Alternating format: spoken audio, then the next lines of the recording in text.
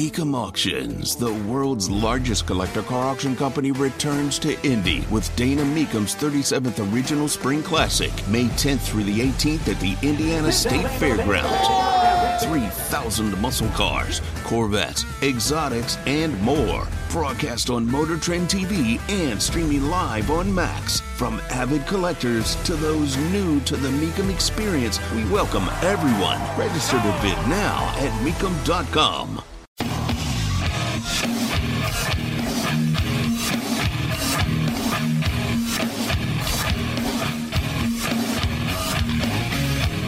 And here we go. I should have stayed home and played with myself. What do you like to do?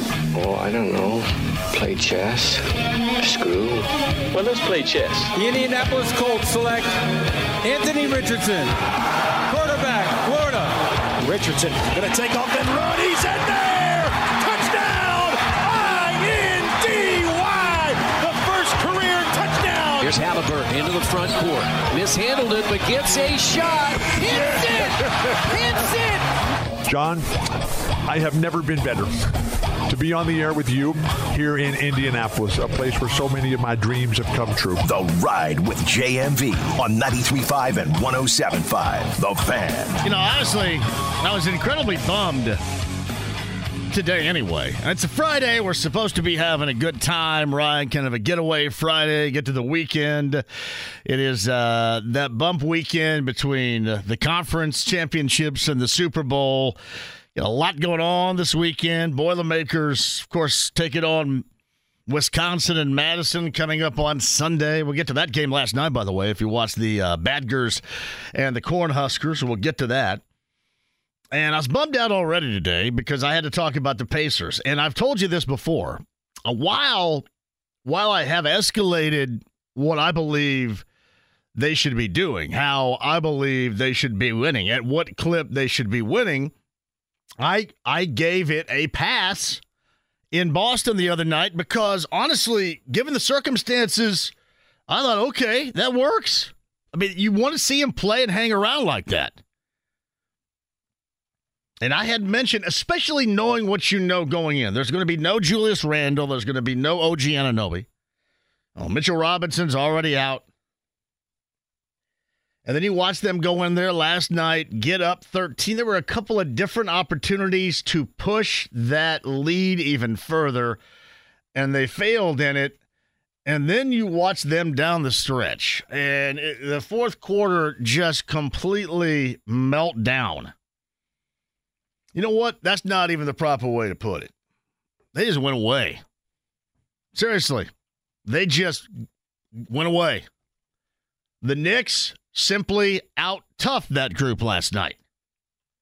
And I don't know always if we know what's going on as far as injuries and this or that, but I'm just going for face value, and I watched a team with the Knicks at home with a re-inspiration in the month of January, with a win streak, with a home mark that's impressive, probably with a new level of expectations their own.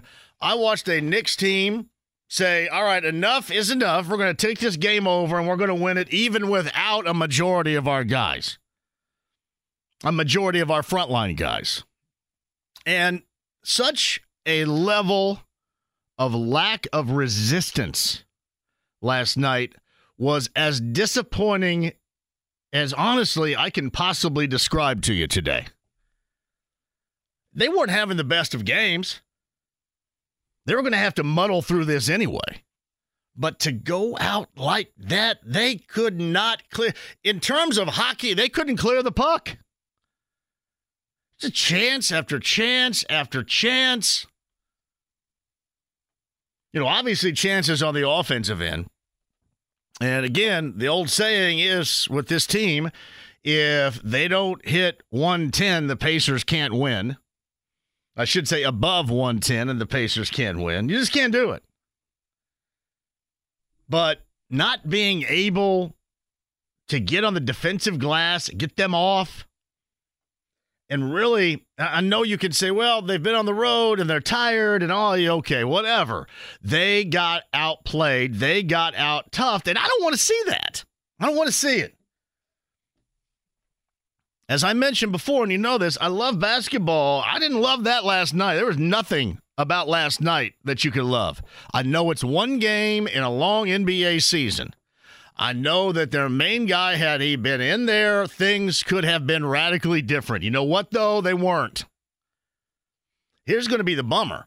The bummer is going to look back on this, and with the whole time management, the minute management they're doing for Tyrese Halliburton, that may end up costing you, because you can clearly look the other night how costly that was against the Celtics, and it was dramatic how costly it was last night. Now, again, if he's in there, I mean, who knows? I'm sure the Knicks are still with whomever. You're getting beat by Miles McBride? What? This is not what I signed up for. I don't care. And one of the biggest deals about this, and I'm going to get into ripping, one of the biggest deals about this is Benedict Mathurin. Some nights Mathurin doesn't have it. But every night Mathurin brings it. And there's a difference. I mean, some nights you just don't have it. To give you an example, and I don't know what's going on here, at least in a couple of these games recently, whether it's the back or it's just where he is right now, but Miles Turner didn't bring it nor do anything. You cannot, I know it's a long season, but you cannot continue to punt winnable games. Does that make sense to you? I'm not sounding the alarm and saying all is lost by any stretch. All I am doing is telling you the level of disappointment in what was a massively winning opportunity last night. It was a very winnable game. All right, if you're going out and you're just missing shots, or if you're going out and the other team, listen, Jalen Brunson's good. Jalen Brunson got himself a little inspiration, didn't he? He got raked across the face. He got himself a little inspiration. He already had it going, don't get me wrong, but he really got it then. And he was not going to be denied. And it is disappointing to see the Pacers not have, even without Halliburton, anybody step up in that capacity. I have to remind you all the time, I know it's a long season, I don't know how much time is left, and things, again, could drastically change. But last night stunk. Last night, to me, would rank among the stinkiest of the season. Easily. That's how I felt about it. It was just one of those things where you just thought, this is terrible. The last minute, check that, last 2 minutes, it was actually some of the worst basketball I think I've seen this team play in a while. Oh, really on both ends. And that's even without discussing this. I wish there was a way. I'm no doctor. I don't claim to be one. I know they have a plan for Tyrese Halliburton, but I wish they had a plan for Tyrese Halliburton in a winning situation. And it's just disappointing because both of those games are winnable, and then he exhausts his 22-minute mark, and then they have to go down the tubes late in the game. And it drives me nuts. I know it drives you nuts. You know who else it drives nuts? It drives Tyrese Halliburton nuts. You can tell. There was no fun being had on the sideline while he was sitting there and watching Dante DiVincenzo knock down a three and then pound himself on the head and look at Halliburton sitting on the bench. That everybody thought what Wally Zerbiak said was so bad. You know, that's one thing. I mean, he's a guy like me, yip-yapping. He's doing this on TV. This guy was actually doing this in a game. And I mean, hell, he really hadn't hit anything since the first quarter last night. And all of a sudden he looked right at him, though, didn't he? Right at him. And that would drive a competitor nuts. Again, they have a plan. I would rather have him longer term and healthy than worry about this right now. I just wish. We live in a world with so many different options. Is there not an option to where you can maybe utilize some of those minutes late? Yeah, I know what everybody says. You don't want him to get cold. I mean, well, have him jog in place or get on a stationary bike, build him a sauna. I don't care. I just don't want to see them lose games like that. And you can make an argument, too. You can make an argument that they had enough right there to be able to do something with it. But they just clearly didn't. And it was incredibly disappointing. It is right at the top of the list. Because when you look at it, I've said this all the time, and I say this in terms, and I don't know why he didn't play last night either, but I say this in terms of T.J. McConnell. Effort is a skill. People either don't recognize that or don't notice it, but effort is a skill. And that skill was diminished late in the game last night for the Pacers because you watch the Knicks just continue to go at them. At a shot maker, they got a guy on the drive. Somebody had actually sent me a message last night via X and said, hey, how many times are they going to let Brunson travel on these spin moves? And I said, hold on a minute. While I don't know if they're ever going to blow a whistle, and you know how I feel about the best in the world, but we just saw a dude that was just up and working everybody in a gold uniform. They had zero answer for that at any point in time. And they tried some different things. I mean, they go man up with him, and Nembhard had a lot of that responsibility. And then they tried to get the ball out of his hands, and he just basically threw it away, got it back, and then, drove right in, did a little spin move. Floater. They had absolutely no response for whatever he was doing, and they had no response for the hustle and desire that Knicks crew had last night.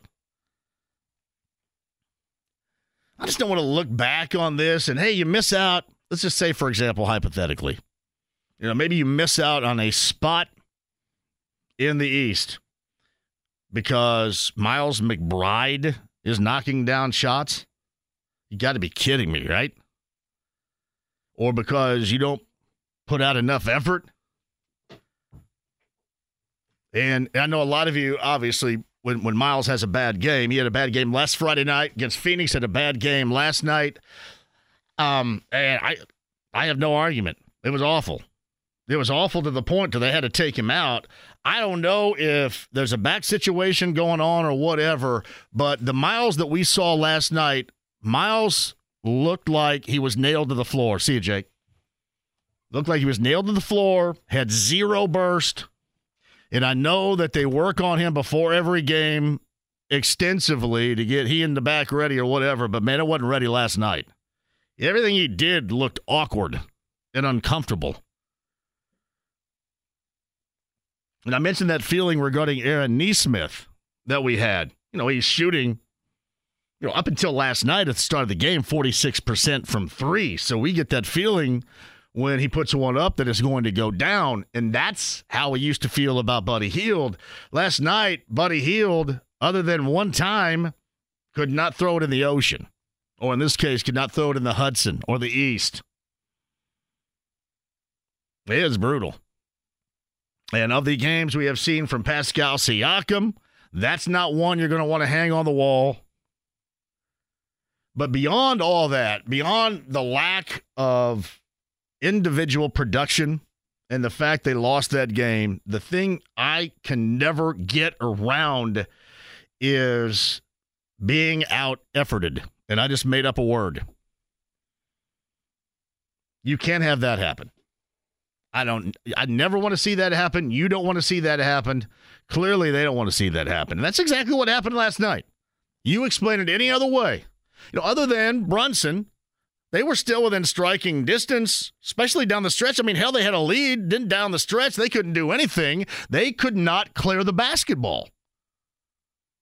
And this, by the way, was when Miles had been subbed out, and he needed to be subbed out. But the group they had in there from Smith to Siakam, Hield, Nembhard, and then up until Nesmith fouled out, they could not clear the basketball. I don't know if you hear a collective groan, and you wouldn't have heard it last night. It would have been excitement there. But I saw it a couple of times last night in Nebraska and Wisconsin. You may not hear a louder home court groan than it's one thing if somebody goes up and gets an offensive board, right? But if it goes like 2 or 3, you're not going to hear a louder groan in a basketball gymnasium or an arena anyplace is when you are getting worked over like that on your defensive glass or on your opposition's offensive glass. You listen sometime.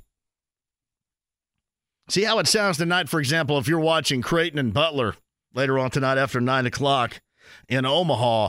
And let's just say, for example, the Dogs, get an offensive board or 2. The groan in that new arena, you're not going to hear a louder groan. And that's effort. That's what's such a bummer. And I am not saying that they're done. I'm not saying that the rest of the year is going to stink. I'm not saying that this game is more important than anything else. But you don't want to look back and have 6, 7, 8, or 9 games that you should have won. Everybody's talking right now about this team going into a position, and really they had an incredibly difficult January schedule-wise, right? They navigated that. They went 10-7. I mean, hell, you'll take that considering the time that Tyrese Halliburton missed and that they were on the road. And again, the scope of just how difficult January was. And a lot of that was on the road.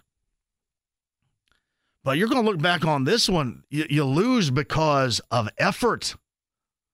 You can never lose because of effort. If you do, you deserve somebody like me kicking and screaming and shaking their fists from 3 until 6 about that. All right, winnable game, and if Brunson goes for 40, and like he was doing last night, it was shot making, and that was it, then you would understand. But to go out like that was brutal. Those last couple of minutes, it was some of the worst basketball I have seen. That may have been the worst. And we're talking about a team that got beat down by 50 earlier this year.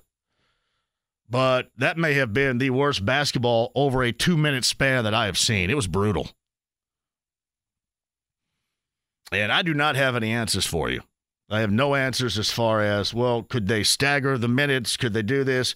And I'm sure that they have a plan, and they're going by the plan as much as I would like to see the best opportunity. And really, that's the reason why you're out there. I don't want to see him go back out there then blow a tire, because clearly in Portland a couple of weeks ago, that's exactly on a Friday night what went down. Yeah, they can say that it's just they're managing it better. They didn't like the way that it looked, but that was an aggravation, right? They're not going to tell you it's an aggravation, but it was an aggravation. So I understand how you're handling it. You just wish they were able to bring him in like a closer or something. I feel bad for the dude. I mean, you helped them get back into it the other night in Boston, and then you pull the plug, and then, last night you're out there, help them get a lead. After 22 minutes, you sit down, and they just gag it up like crazy. So that's why I'm bummed. And I said that's exactly how I was going to come at you today and it was actually worse than I thought. I thought maybe Brunson could up 40 on you. I didn't expect Miles McBride to bury you. What? Got 5 of you out there know who the hell that is. Listen, and DiVincenzo will get hot. He got hot in the first quarter, but he couldn't do anything with it most of the rest of the game. So you really had to deal with one guy, and then Hockenstein. Hockenstein was going like waist over Miles. Seriously. You watch a couple of those plays where he just goes, and that's supposed to be a role reversal. And mind you, Hockenstein he's had good games against good big men this year. But that just kind of underscores last night, either it is the effort or there's something else going on here. 33 looked like he was nailed to the floor. And if you watched a couple of those moves, it was like, you ever play and you're injured, or you ever play and you just know if you're playing that the shot you're about to put up really has no chance, and you just kind of flick it, right? You flick it, you don't follow through, you don't do anything. I give you a great example, different levels of basketball, but I'll give you an example of what I'm talking about. Boo Boo the other night, when he shoots, he's got full follow through because he believes that thing, no matter who's coming out to check him, who's going to close him out, he's going to knock that thing home. I just felt last night in all those situations, especially down low, it was just like, all right, I'm here. I need to shoot it. And you could tell him trying to rev himself up. He was trying to go off the dribble, and he couldn't create anything. Once he got inside the paint to kind of go up, there was no elevation. There was nothing. So I'll be honest with you. Hopefully that was a bad game because it looks like there's something happening there. Hopefully there's a huge turnaround. A huge turnaround. And, again, this is a bad situation for a back-to-back. You go to New York in an incredibly winnable game, and then you lose, get out-efforted, as I've said, making up a word or a term. You'll lose that game, then you come back home, and Sacramento's been hanging out in Indy longer than James has, waiting on the Pacers to come back tonight, and probably a little bit salty, I would imagine. And then if you're thinking about, let's just think in terms of Miles, you get Miles and Sabonis. If Miles didn't want to take any banging, that's going to be tough right there. And really, if you watch that first Pacers-Sacramento game, it was almost like oftentimes they got away from running their offense through Sabonis, which they do, and they did so well last year. One of the reasons why they're one of the best teams in the regular season out west. But it's almost like in that game against the Pacers, they felt because of all that was missing that they had a simpler road. And they looked all discombobulated. Mike Brown called like 2 or 3 timeouts in that game thinking, what in the hell are we doing right here? So you put yourself in a very difficult situation, if for nothing else, later on tonight. We'll talk about that. 239-1070. I'd love to see you jump on here. Again, understand, I'm not suggesting the season is blown up and they're a disaster and everything sucks. I am talking about the disappointment in a bubble of last night. And we can talk with you at 239-1070. Yeah, I mentioned I watched Wisconsin and Nebraska last night. I don't think it does anything for Wisconsin and Purdue coming up on Sunday, but that is a hell of a way. I think Big Ten Network put up a stat about, leading by 15 plus or whatever at the half. Wisconsin had lost like one game in forever, basically. And then you flip that over, and in a similar situation while being down, Nebraska had won like one game. Again, in a similar time span. It was amazing. I don't know if it was a great game, but I can dig on Fred Hoiberg. I can understand why, if he was your coach, you would want to go out there and probably have a little bit of fun. He runs a pretty fun offense. Get a couple players out there and then making a little bit of noise in the Big Ten this season. All right, we can hit that if you like over the weekend. I mentioned Butler and Creighton coming up later on tonight. It's at 9 o'clock, I believe, for that. A late one. Be nice to see Butler hang in there, maybe take a shot at winning that. Next two on the road, Creighton and UConn for the Dogs. IU Penn State coming up tomorrow. Don Fisher, voice of the Hoosiers, will join us as we preview that as well. Looks like some, good news. I know that IU fans are going to go, yeah, what good news? Yeah, when's the last time IU fans had good news? Or when was the last time IU fans had good news for 5 minutes, followed by 55 minutes of bad news? Malik Renew, Xavier Johnson, we shall see. I guess Renew could have been worse. Is that how I described what Mike Woodson talked about, I guess? We'll talk about that. Mike Wells of ESPN Radio on the 4 o'clock hour. Don Fisher in the 5 o'clock hour. Bob Lovell's going to join us on the other side, and there's a lot of me and Ewan today. I love to see everybody yesterday at the back nine. Again, thanks to Michelob Ultra and Zinc and NBA Jam. Happy birthday to our good friend Jeremiah Wheatley, who celebrated a pre-birthday at Back Nine with us yesterday, but always listening to all of our shows, always on a Saturday night calling in. Happy birthday to Jeremiah Wheatley today, who was celebrating that. And everybody that came out last night, it was a fantastic time. Thank you all so much. Got another one coming up on Thursday, Whiskey Business, down off of Southport Road. I'll tell you about that coming up next week, I'm sure. All right, 239-1070. If you want to jump on here, you certainly can. Inside the AAA Membership Lounge via YouTube Live, the stream, the app, HD Radio, and Bob Lovell on the other side, 93.5 and 107.5 The Fan. The Ride with JMV. If you leave me now, you'll take away the biggest part of me. 93.5 and 107.5 The Fan.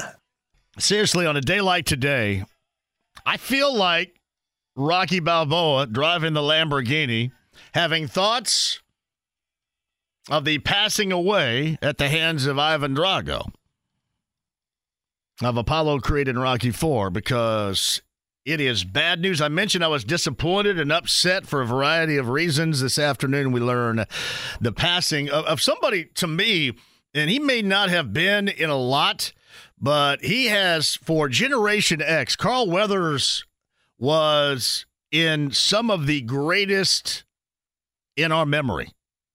I just mentioned Rocky IV. Obviously Rocky III, when he and the Stallion came together, he trained Rocky Balboa to battle Clubber Lang. The original Rocky, Rocky II, Predator, Action Jackson. And then he was reestablished to an even younger generation in Happy Gilmore. Carl Weathers passed away earlier today, according to his family, peacefully at his home. Carl Weathers was 76. I don't know if there's a gauge. I guess it's to whatever you believe, right? But to me, Carl Weathers was iconic to me. By the way, a former football player, a former linebacker. He was iconic to me.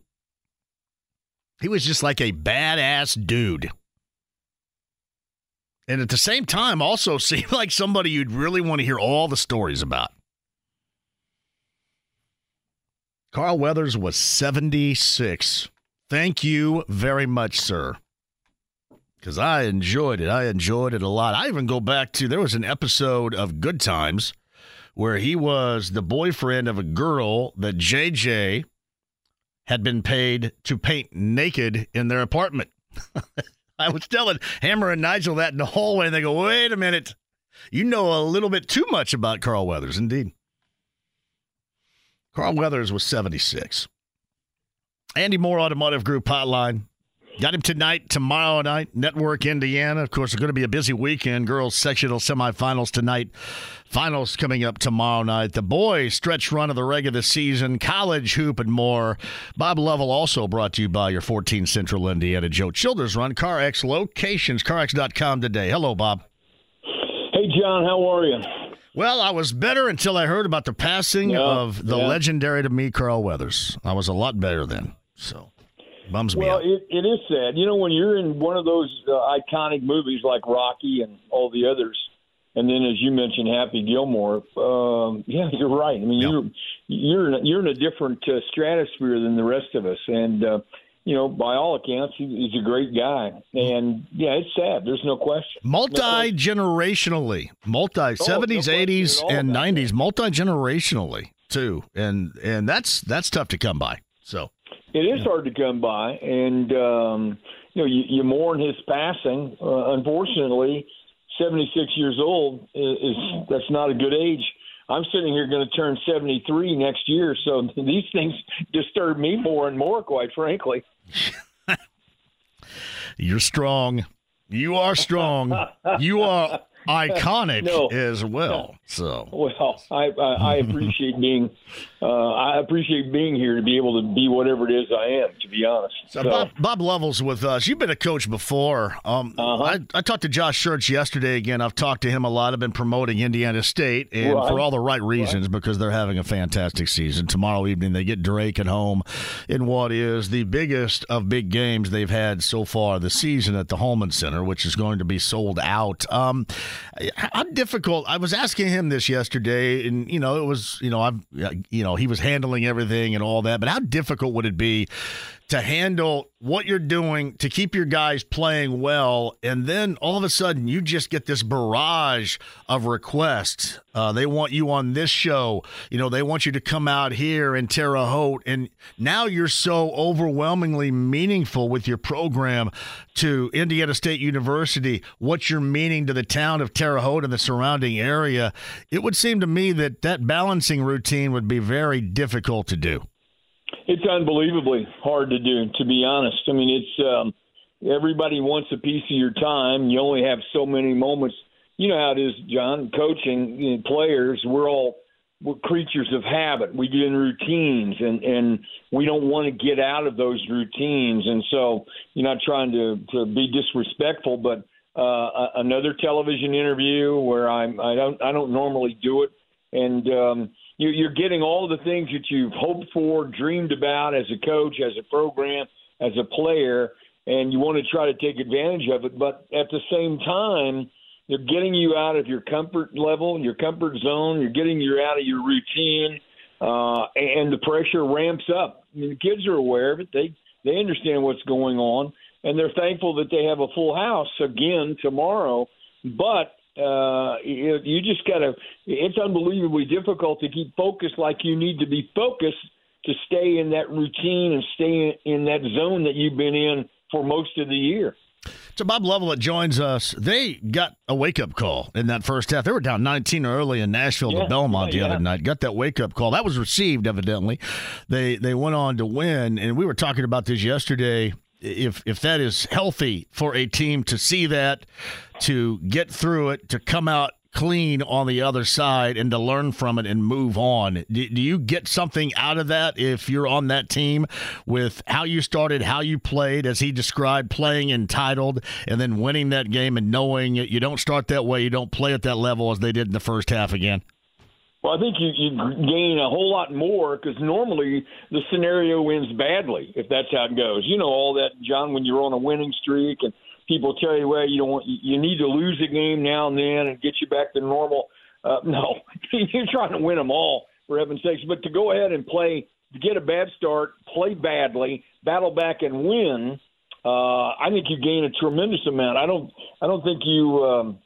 I think you benefit greatly from playing that way, and it gives you a chance as a coach to remind them, look, we get this kind of start again against Drake, we will not come back against them. They're too good. So you got to come out and be prepared. Right now, everyone's after us. Everyone wants to beat us.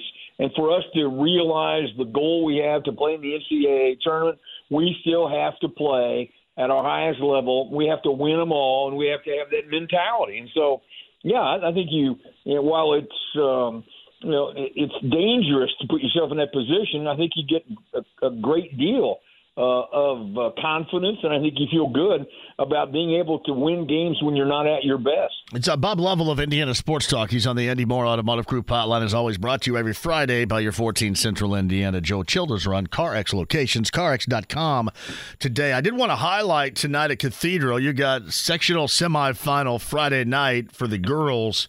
Right. Lawrence North at 18-5 and 24-1 Lawrence Central. Greg Rakestraw had me in the hallway and had told me that Lawrence Central had not won a girls sectional in 37 years. That sound accurate to you? I'm assuming it is, because Greg Rakestraw, there's nothing more accurate than that right there. That's an amazing stat for a 24-1 team, and you get your township rival in this Friday night, too, to boot tonight.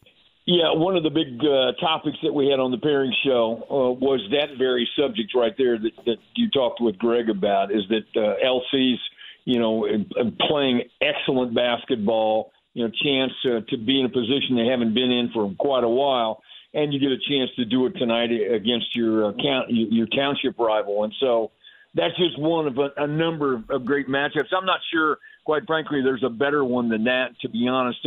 Although up at Hamilton Southeastern, I think the HSE Fishers folks would say that this one is in that same caliber of game. And so, John, it's one of those nights that you've been through it. It's one of those nights where you're hopeful that all the things you planned for and all the things you've worked on all year long and all your dreams, you have enough to go out and play. And it's one of those lifetime memories that guys like you and I have had a chance to live through and enjoy. So yeah, it's a great night. I mean, I think everybody, if they have a chance, if you're not already on your way, pack up and get ready to go watch some great basketball around the state. Oh, I know the Royal family, the Roncalli Royal family is getting ready to head up to Pike to watch Roncalli and Jason Sims coach up the Royals versus Pike. You get Franklin Central, Ben Davis on the other side of that, but you're right. I mean, anywhere and everywhere, there are good matchups dotted across the state of Indiana on this Friday night.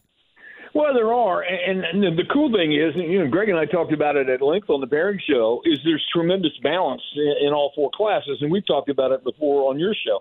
So, you come in, there are clearly some favorites, I suppose, but you and I both know that the better team doesn't always win sectional championships, and that upsets are the rule rather than the exception this time of year. And even though it's a tournament, we're thankful that we at least have some decent weather and people don't have to worry about that. So, it's a big night. And, again, go watch games. Go and watch games, yell, scream, have a great time, do it the right way. And then when you get a chance, get in your car, turn on our show, and we'll bring you all the action and catch you up on all the scores. You're going to talk to the coaches. You're going to talk to people that were there. You're going to sneak in a lot of college conversation, I'm sure, tonight and tomorrow. You got everybody covered like nobody's business. You've been doing this for how many years like now? 35, 45? 30. 105? You're killing me. You're killing me. But this is our 30th year on the year. So the question is how many more we can do. And I think, this time of year, as energized as you get, you feel like you can do 10 more. So we're just going to be thankful we can do one more, John. That's the idea. Yeah, you get Butler Creighton later on tonight you can talk about. They tip at 9 o'clock out in Omaha, Nebraska. And then IU Penn State tomorrow. Boilermakers in Wisconsin coming up on Sunday. Have you ever been a part, and I asked Matt this yesterday when he was on the show, and clearly, I mean, he was salty, I'm sure, about hearing about the free throw disparity between his team and Northwestern Wednesday night and their overtime win over the Wildcats at Mackey Arena. I think it was 46-8. Again, had you ever been a part of a disparity in free throws like that? And I just said this. I said, any coach, no matter the situation, if you're on the bad end of that, you're going to be complaining about something. There's no doubt. Yeah. No, absolutely. I don't think I was ever in one where the disparity was that great. But my suggestion to all the Wisconsin fans and Wisconsin people, stop fouling. Zach Edey gets mugged when he crosses midcourt. So maybe finally somebody decides to call fouls on those kinds of things. And the other part of it is, too, try to guard somebody without hanging on him, without bumping him and knocking him all over the place. And I have no sympathy. That's just how it goes, John. And, they say, well, these things balance out. They really don't. And I've always told my teams, success goes to the most aggressive. If you're the aggressor, you have a greater chance to win. And if you're an aggressive team, an aggressive group, you're going to draw fouls and you're going to get to the free throw line. And so that's been Matt's MO for quite a while. And clearly with this group for the last couple of years, that's exactly how they game plan. So Bob Lovell with us. I know that the boys' high school season in its stretch run last night. How many weeks until the sectional pairings for the fellas? The sectional pairings, are you ready for this? Yeah. February 18th. Man, that is coming up. That'll come up. So February goes so fast, which is good because it really sucked. It is, and there's a small thing that there aren't that many days in it. So, right. It does go quickly. But frankly, think about that. We're going to be doing the pairing show. Greg and I'll be doing that again on the evening of the 18th, and it is literally seems like it's coming up next week. Yeah, well, it will, because we're in February, and it takes about 5 seconds, which is good, because January is like the equivalent of 2 normal months. That's how long that takes. No, I agree with you. I agree. I absolutely agree with you. So Bob Lovell, Indiana Sports Talk tonight, tomorrow night. All those incredible Network Indiana affiliated stations got a show, and you'll want to hear it because you're going to hear from everybody later on tonight, coming up tomorrow night as well. Brought to you by your CarX, your Joe Childers run CarX locations. 14 in all in Central Indiana, CarX.com today. Always a pleasure, man. I appreciate it, Bob, more than you know. Have a great weekend. Thanks, John. Have a great weekend yourself. Bob Lovell of Indiana Sports Talk on the Andy Moore Automotive Group Hotline. Wells of ESPN Radio, top of the hour. I cannot believe, I know he was 76. I can't believe Carl Weathers is gone. He was just a badass. Great characters. I would almost guarantee this. I would almost guarantee that he has a movie, and it's not like he was in an endless amount of movies, but I would guarantee you that most of you listening out there, if you had a top 5 or certainly a top 10 list of your favorite movies, he has a movie, or he is in a movie, one of those. When you consider the generational impact that he had, I bet. And I'm talking about most of you out there, whether you're my age or a little bit older or my age or younger. That's the effect that he had. Carl Weathers passes away at the age of 76. Mike Wells, top of the hour. Don Fisher, voice of the Hoosiers. He's going to join us coming up in the 5 o'clock hour. Third Eye Blind tickets as well. AAA Membership Lounge via YouTube Live. Getting active in there as well. Watch, listen, and participate. The AAA Membership Lounge via YouTube Live. 93.5, 107.5 The Fan. The Ride with JMV. Collect them, trade them, or just enjoy them. 93.5 and 107.5 The Fan. All right, welcome back. Don Fisher, voice of the Hoosiers, coming up in the 5 o'clock hour. Bob Lovell a little bit earlier. I mentioned Matt Painter yesterday, Josh Schertz yesterday. Podcast, 1075thefan.com on the Andy Moore Automotive Group hotline right now. ESPN Radio's Mike Wells and the Friday Tradition Slow Jam re-entry. Let's bring him on board and have him hit the high notes here. Go ahead, Mike. Man, I got to tell you, I know this is high five, but this was not in my Rolodex of high five songs that I knew. I thought I was going to hit the right note for you right here. Man, now if you just said, hey, Kissing Game, I like, Quality Time. You did the Kissing Game, I'd have really killed the boy, because that was my anthem when I was in like this, high school. Go ahead and crank it back up here. Oh yes. Oh yeah. Hey, turn it up a little bit. Turn it up a little bit.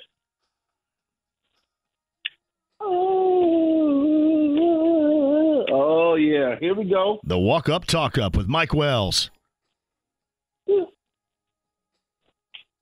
Oh. Hey, you was in Terre Haute killing it when this came out. Oh, man. I was tripping the light fantastic over there at 8th and Crawford. This was on the playlist when I DJ'd the parties. All summer long, we've been together and never felt so good. 'Cause when I'm with you, it's such a good time. Yes, it is. That's the I like the way the Kissing Game from High Five. The first one I played that you didn't have much recollection on was Never Should Have Let You Go. High Five from 1990 from the Faithful album. All really good stuff. And what is interesting to note, I want to say the Kissing Game right there. What is that? 32 years old, I think, something like that. 1992. Yeah. My freshman year in high school. Crazy. 32 stinking years old, that is. How incredible. Hey, and this is no offense to today's music, but music, there's no better music than the 1990s R&B. If anybody can give me better than R&B music, let me know, because I'm going to laugh at you in your face. But nothing tops 90s R&B. We had, R. Kelly before he became a loose cannon, New Edition, Jodeci. You had Jagged Edge. You had Shy, Hill, Silk. Shy. Oh yes, Silk. I mean, Silk was talking about getting freak me with it in 1993. So H-Town. You can't find a better decade of R&B music than the 1990s. I mean, anything Blackstreet, you have anything with Teddy Riley is going to work. So, yes. I mean, Guy was 80s and 90s. Good stuff. It is good stuff. I miss High Five. That was just a great time right there. Early 90s where everything just kept popping. It seemed like that you got, what's his name? Round and Round, dude. That was the Prince at the time, protege. And then it just kind of all started really falling in kind of after that. So Tevin Campbell's who I'm thinking of. So. Oh, yes. Listen, we're talking about, you doing it big at Terre Haute. Right now, what Indiana State's doing, this is the most relevant Indiana State has been since you were back there killing it in the 90s. No doubt. That basketball team is a great team to look at right now. I got the basketball guys in trouble because they'd come over to my house, have a really good party, and not be prepared to play the next day. And Tate's Lock didn't like it, was the word back then. So I was the bad influence for those guys. But certainly you can make an argument, and you know how much I love Greg Lansing. Greg Lansing obviously went to the NCAA tournament. The late Royce Waltman went to the NCAA tournament. They beat Oklahoma and Kelvin Sampson back in the early 2000s in that tournament. But this is the most run, the most hype, not just locally but nationally, that an Indiana State basketball team has had since 1979. There's no doubt about it. Man, I love watching the big fella. What's his name? The one? Yep, Robbie Avila. The guy who doesn't look like he can play an ounce of basketball. But they really piqued my interest when they went up to East Lansing and played Michigan State, man. I watched that game, and they're like, man, these Sycamores, they lost the game, but they're going to be a team that nobody's going to want to face come turning time. Yeah, and he, like anybody else, I mean, you got to be able to play your game. And I kind of equate them to what we saw in Florida Atlantic with Dusty May and that team last year. They basically played their way, right, the entire time when they got hot, especially in the tournament. They go to the Final Four. It's tough to find a game in which they didn't supersede the other team in terms of how they were dictating tempo or dictating the way that the game was played.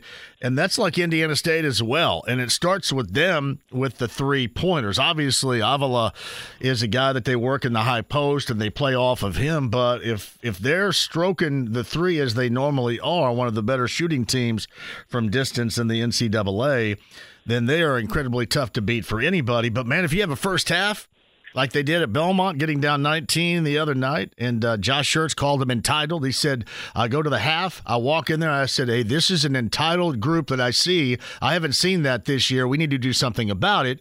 And then they righted the ship and got back in it and won in the second half. But got to make sure you don't step in a pothole, no pun intended, when you're trying to reach the heights in which, this program hasn't reached in a while. Have you been to a game out there in the Hope? I have not. They're normally playing, like tomorrow night against Drake. They play at 6 o'clock on Saturday, so I'm covered up there. But Rakestraw and I are going to go, I think, for what their senior day is. That's on a Sunday coming up here against Murray State. So we're going to head over there and watch them play Murray State. I love it, man. I need everybody in the stands to either have on a Sycamore shirt or a JMV sucks shirt. One of those two. Those are the only two things you want to see in the stands out there in Terre Haute on senior day. Well, Matthew Graves is an assistant coach, played at Butler, obviously, was on Butler's bench for so many years. He's an assistant coach to Josh Schertz over there. And he and Robbie Avila, I had told Robbie last week that if they beat Bradley, that he and Matt needs to go down to 8th and Crawford, where I lived, and get a picture taken in front of my old crappy house. And that's what they did on Tuesday before they left for Nashville. I got a picture taken in front of it, and it was outstanding. Is it still in the old crappy house 30 years later? Yes. It looked better than I last saw it, but it is bad. And I think half of my crap is still up in that attic somewhere. I'm sure of it. Oh boy, I'm sure it might be some Playboys up in that bad boy. There's probably some stuff with nudity in it up there. There's no question. I was fond of that back then. All right, I want to talk a little bit about the Pacers. Mike Wells of ESPN Radio joins us. Some people suggest that I went off a little bit too much. I don't think I did, because this, to me, was just an outline of what I brought up of last night and how disappointing it was. That being a winnable game, the Knicks being without Julius Randle, without OG Anunoby, that's one thing. And, Jalen Brunson going off that's another. But what I think we all should be massively disappointed about, and what led my fire, what really stoked it, was how they got out-efforted. And I know I'm making up a term right there, but on the glass, on the offensive glass for the Knicks, they just had more want-to and effort than the Pacers did. And I don't care what night you're talking about. I don't care what point in the season you're talking about. I don't want to see it, and it shouldn't happen, and it did last night. Well, and that's the thing. I mean, and listen, I'm not trying to compare the situations, but what you saw out of the New York Knicks, I mean, and Jalen Brunson obviously is an all-star, but what you saw out of the Knicks is what the Lakers essentially did to the Celtics without Anthony Davis and LeBron James. It was a simple effort type game. And I don't know if the Pacers were enjoying New York City a little too much, but yeah, you can't. Those are inexcusable, especially when you're only sitting 5 games over 500. You're still, you're far from securing a home court in the Eastern Conference. You got to go out there and play with some pride. Now you got the short turnaround with the Sacramento Kings tonight coming up. So that's a game you have to find a way to win. You have to find a way. And I'm not going to, I'm going to give credit where credit's due. Jalen Brunson, he put on a clinic last night with that 40-piece he delivered out there. But still, you should still be able to win, even with Halliburton on the reduced minute count now. Yeah, and I wish there was a way. I don't know what they have designed, and clearly they're going by the letter of whatever they have designed, whatever blueprint that is. I just wish that in the form of this blueprint, you could save a little bit for a closing role, because that has cost them really 2 games. I mean, you could say the same thing about Boston the other night, which I wasn't upset about because they hung in, and obviously with Halliburton things are different. We would think that things with Halliburton would have been different last night. However, though, I mean, the way that they were taking a beating, especially in the final 2 minutes, I know that on the offensive end, Halliburton could do more, but I don't know what he's going to do to help them on the glass. I mean, that was just all lack of effort to me, and that's what made it so disappointing. That's that blue collar mindset right there. And blue collar. The Knicks following Tom Thibodeau's script, where it's basically you just get down, you get dirty, and do whatever it takes. You don't get bonus points for being glamorous. Yeah. And the Knicks said, skip it. We're gonna outwork. We're going to be more physical, and we're going to hustle harder than the Pacers. So that's all that was down the stretch. And I'll tell you this. I'm actually heading out. It's like I'm covering the Pacers again. I'm heading out to the field house. I got 3 IU media school students covering the game tonight. Shout out to the Pacers for giving them credentials. Nice. And I'm curious on – we'll be there for the pregame and postgame of everything. I'm curious on what Carlisle is going to say, especially I'm curious, how long they're going to keep Halliburton on them, if they're going to switch it up and say, all right, you know what? We're going to Halliburton's on a minute restriction, but we're going to go ahead and, give him some minutes early on and, like you said, save him for the bullpen to be the closer. It's the 9th inning. Come in and close out a close game, because you need that kind of experience out there in the fourth quarter of a close game. No, exactly. Listen, I am all for handling this carefully. Don't get me wrong. I don't want them, because clearly he went out there against Portland 2 weeks ago tonight, and he wasn't ready to go out there because they say they're just managing it differently. That's why he was set down, and now he's going through the minutes restriction. But clearly he aggravated something going out there and playing in that game. So I don't want it to end badly like that. They still have too much of the season remaining. I wish they had. I need to hear somebody tell me that they have no other options other than to do it this way, because you can tell on the bench in both Boston and New York last night, it is excruciatingly painful for him to sit there and watch, A, getting them back in the game in Boston, giving them a chance to win, or B, last night, building that lead and watching it fall into shambles and losing while Dante DiVincenzo hits a 3, like it's only one in the second half, and he hits himself on the head and points at Halliburton on the bench. Now, that's killing him. Yeah, you better hope it's killing him. Any type of competitor who knows that if he were out there, he could make a difference in the game, better be pissed off about that type of situation, that he can't be out there. And I completely agree that, the Pacers need to be careful. So let me ask you this. You're Rick Carlisle, Chad Buchanan, and Kevin Pritchard. How long do you keep the minutes restriction? Do you kind of evaluate it on a game-to-game basis and see how he's feeling? Or do you say, no, we are going X amount of days, and then we're going to ramp up his playing time? See, that's a question I don't think I can answer, nor anybody else that's not over there. And I'll give you my example of it. I thought you saw him a couple of different times last night have his bounce back, for lack of a better description. I mean, he looked like he did pre-injury. I just don't know. I don't know where they are in this because we don't know how bad. And again, I said that he aggravated or re-aggravated it. They didn't say that. That's just me saying that. I don't know how bad after that Portland game it was to then shut him down and now put him on a minutes restriction. But it did look like, especially last night, that he had a lot of his bounce back. He looked oftentimes like, especially knocking down threes and fading away, like the Halliburton that everybody around here has come to love. Well, and you know what? Think about it this way. Let's pull a positive out of this. Yeah. As bad as it was to have him out, let's pull a positive out of it. That it's good to see him have some bounce back. And just think when the Pacers may say, okay, let's unleash him. He's good to go, no restrictions. He can play. If he needs to play 45 out of the 48 minutes, he can do it.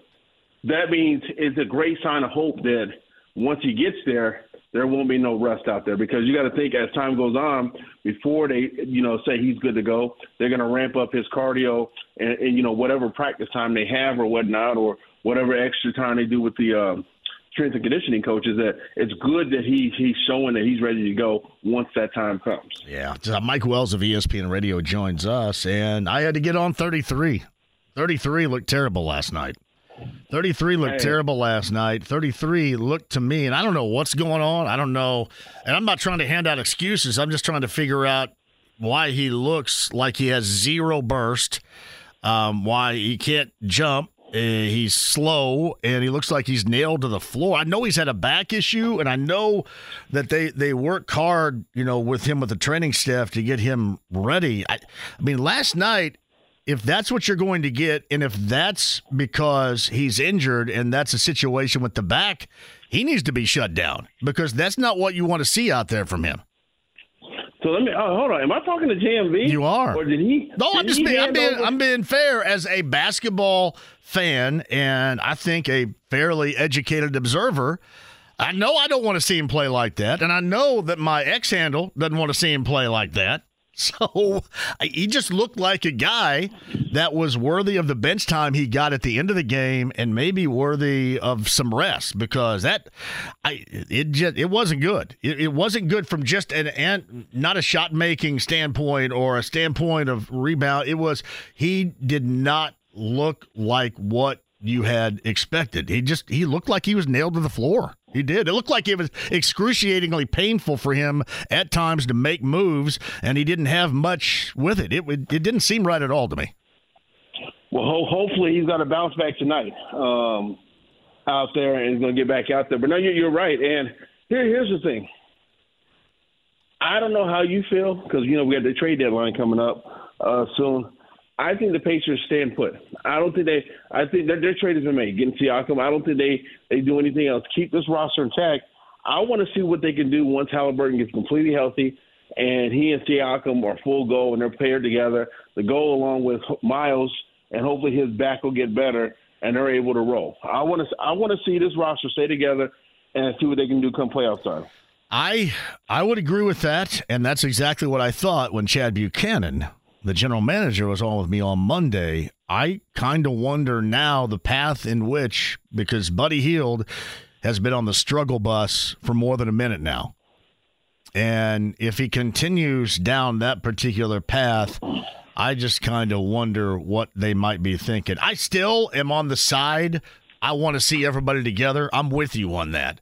But I think that, to me, what I got from Chad Buchanan, it kind of felt like Monday that they also believe that similar thought as you expressed.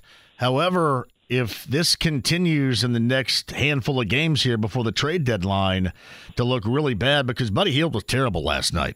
I mean, as bad as Miles was, Buddy was just awful on both ends. He was somebody that needed subbed out, too. Just kind of wonder if that may have a shift in thought process for him. That's really the only thing that I wonder about. Well, yeah. No, you make a great point out of that. I'm still saying stay put. I know I totally get what you're saying, and everybody has their ruts and everything. So are you shutting Miles down and not playing him tonight? If he's going to look like that, I mean, if there's something to do with the back, which I don't know, I have zero knowledge of. I'm just saying what he looked like last night is not what I would want to see. And maybe he was tired. Maybe it was just a night when he was sore. I don't know what it was, but it wasn't coming off a back-to-back. And he's going to get banged around tonight by Sabonis, right? And it just, to me, he has not been what I expect to see all in all since the Embiid game. He's had moments. He's had moments, and it's not like it's been all lost. He's had moments, but he has not been what I expect to see since a week ago Thursday night in that Joel Embiid game. So just what I have noticed. You were making some of the Miles Turner haters happy today, man. Oh, well, I'm not trying to do that. I still believe in his talent and in him here. I think it's beyond just him, as people would tell me, well, he's just inconsistent. He didn't look right last night. He just didn't look right. He didn't. So that's the only thing. You're completely right. Hey, what are your plans All-Star Weekend, man? Are you going to be downtown? Are you broadcasting live from anywhere? I am trying to get – I think I am somewhere live. I just don't know where that is yet. But I am trying to get in. There are a bunch of parties happening, and I would like to at least get in there to do a little something. I hear that Michael Jordan's having one downtown. I hear Shaquille O'Neal's having one downtown. And I am trying my damnedest to get in there, if not for a second, before they find out how big of a nerd I am and kick my ass out. I just kind of want to get in there and say, hey, I'm here. So I'm trying. Listen, there's no party like an all-star party, man. My days, I used to enjoy the Kenny Smith TNT all-star party, man. I'll never forget Denver, February 2005. I just got hired at the Star like a month prior. I'm at TNT's party, and Gabrielle Union walks by. Yes. This is pre-Dwayne Wade days. Sure. She was with the Jacksonville Jaguar guy at the time. And I swear to God, there was a puddle of drool following behind me as I tried to find where she was at after she walked by me. And I was like, oh, my goodness. Gabrielle Union. I mean, it was only a couple years after that, the cheerleading movie that she was in. I can't remember the name of it. Was she in Clueless? No, or was she in Bounce or whatever that was? I forget what that is you're talking about. Some cheerleading movie, but that's Stacey Dash I'm thinking of in Clueless. My bad. Yes. Yeah, so if you can get to an all-star party, it is unbelievable. I'm actually staying in the media hotel since I got 10 IU media students who are covering All-Star Weekend. What? Wow. Thank you. I'm teaching a class this semester on a basketball class, and the highlight is they get to cover Pacer games, and they get they're fully credentialed media people for All-Star Weekend. So shout out to the NBA, shout out to IU Media School for allowing me to create that class. But I'm going down and staying right down there, and you and I are going to try to get in as many parties as we can. Well, I got a thought. I believe – and this is just one that I've heard. I think Nelly's doing one in Fountain Square, if you care about that. And I think Spud Webb and Naughty by Nature, I think they're doing one in Broad Ripple. Those are just a couple that I've heard. You down with OPP? Oh, you know me. Goodness. We taking it back. We definitely taking it back 90 South. We get up in a Naughty by Nature party. You know what? I've seen Naughty by Nature a couple of different times. I actually saw them when they first broke with OPP, and they were with Public Enemy and Ice-T and Queen Latifah at Marcus Square Arena. I think that was either 91 or 92. It was during Public Enemy's Can't Trust It. That was during that particular tour.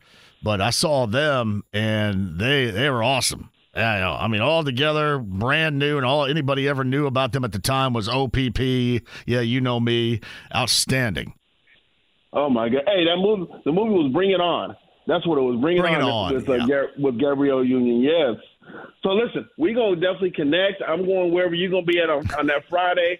I'm not going live on the phone. Let's get our favorite 4'5" guy to join us, and we're going to have a hell of an all-star weekend, man. My man has been MIA. Now, I believe that Nexstar, I believe, the company that has the owns 59. I believe Nexstar has he and Jarrett Payton, the son of Walter, the late Walter Payton, doing a lot of Super Bowl coverage that they end up sending out to all of the other Nexstar stations. So he may be there, but he's been MIA to me for like 2 weeks now. I don't know what the hell's happened to him. Well, man, you can't send Hagan to Vegas. He may not make it back. I think I believe that he's doing a lot of stand-up on the week leading up to the Super Bowl for the rest of the Nexstar stations around the United States. I believe that to be the case. A lot of standing on a stool to be taller for Nexstar. That's what he's doing, man. Hey, I got to get down to the field house. I can't wait to see all the old heads again, man. And tell my girl Lainey I said hello. Have a great weekend. Oh, we're having a great time. It's awful. We're not having a good time.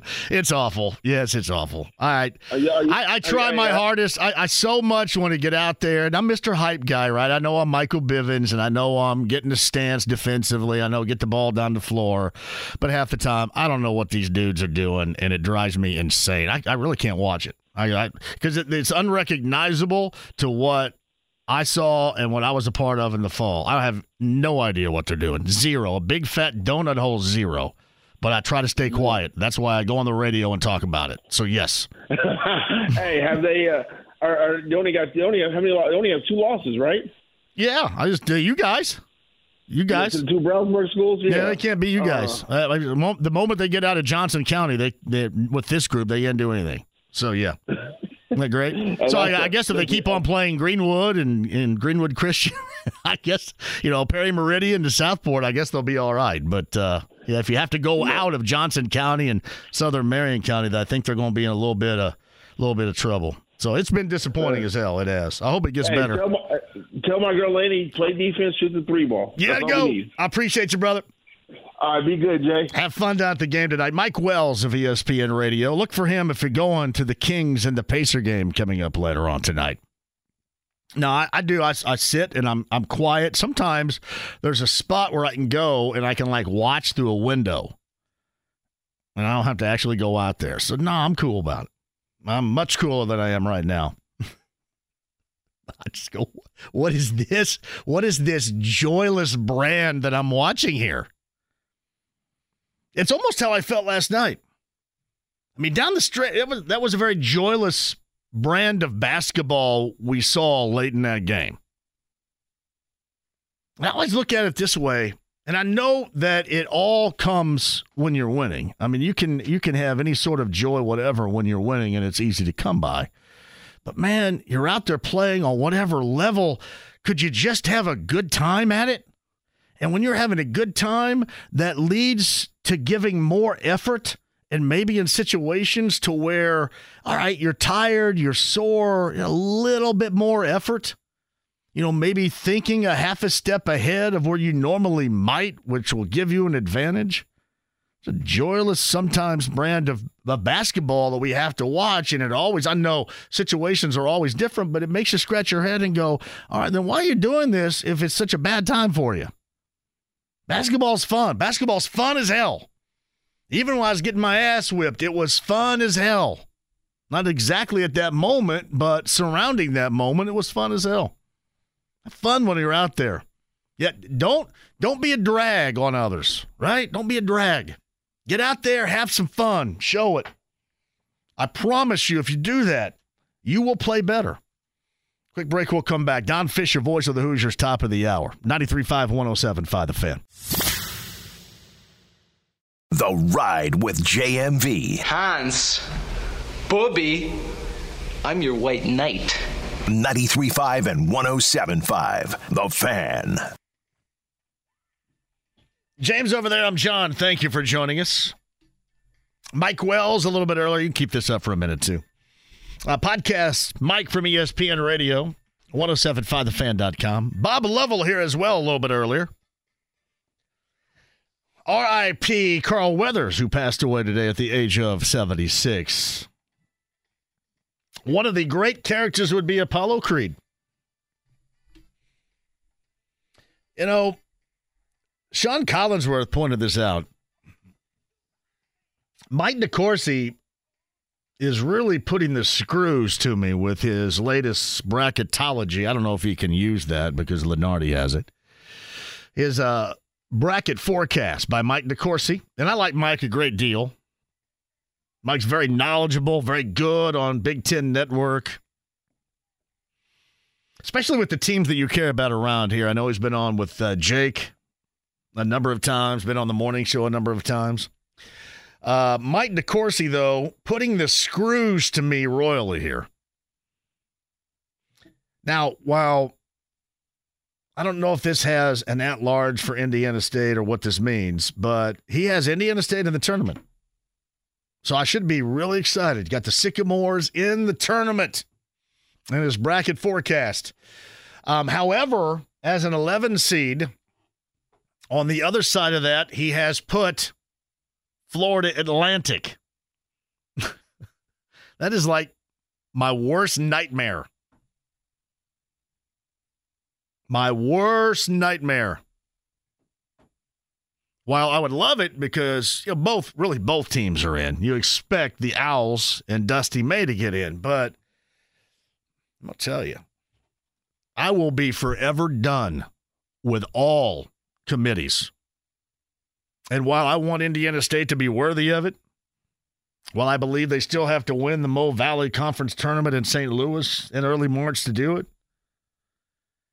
Florida Atlantic and Indiana State, I will disconnect with every committee for the rest of my life. You know how that would be so me right there. Seriously, that's what happened. That's my life in a nutshell. Hey, great, we're really excited, man. The Sycamores are here. My high school friend, Dusty May. Oh, well, hell.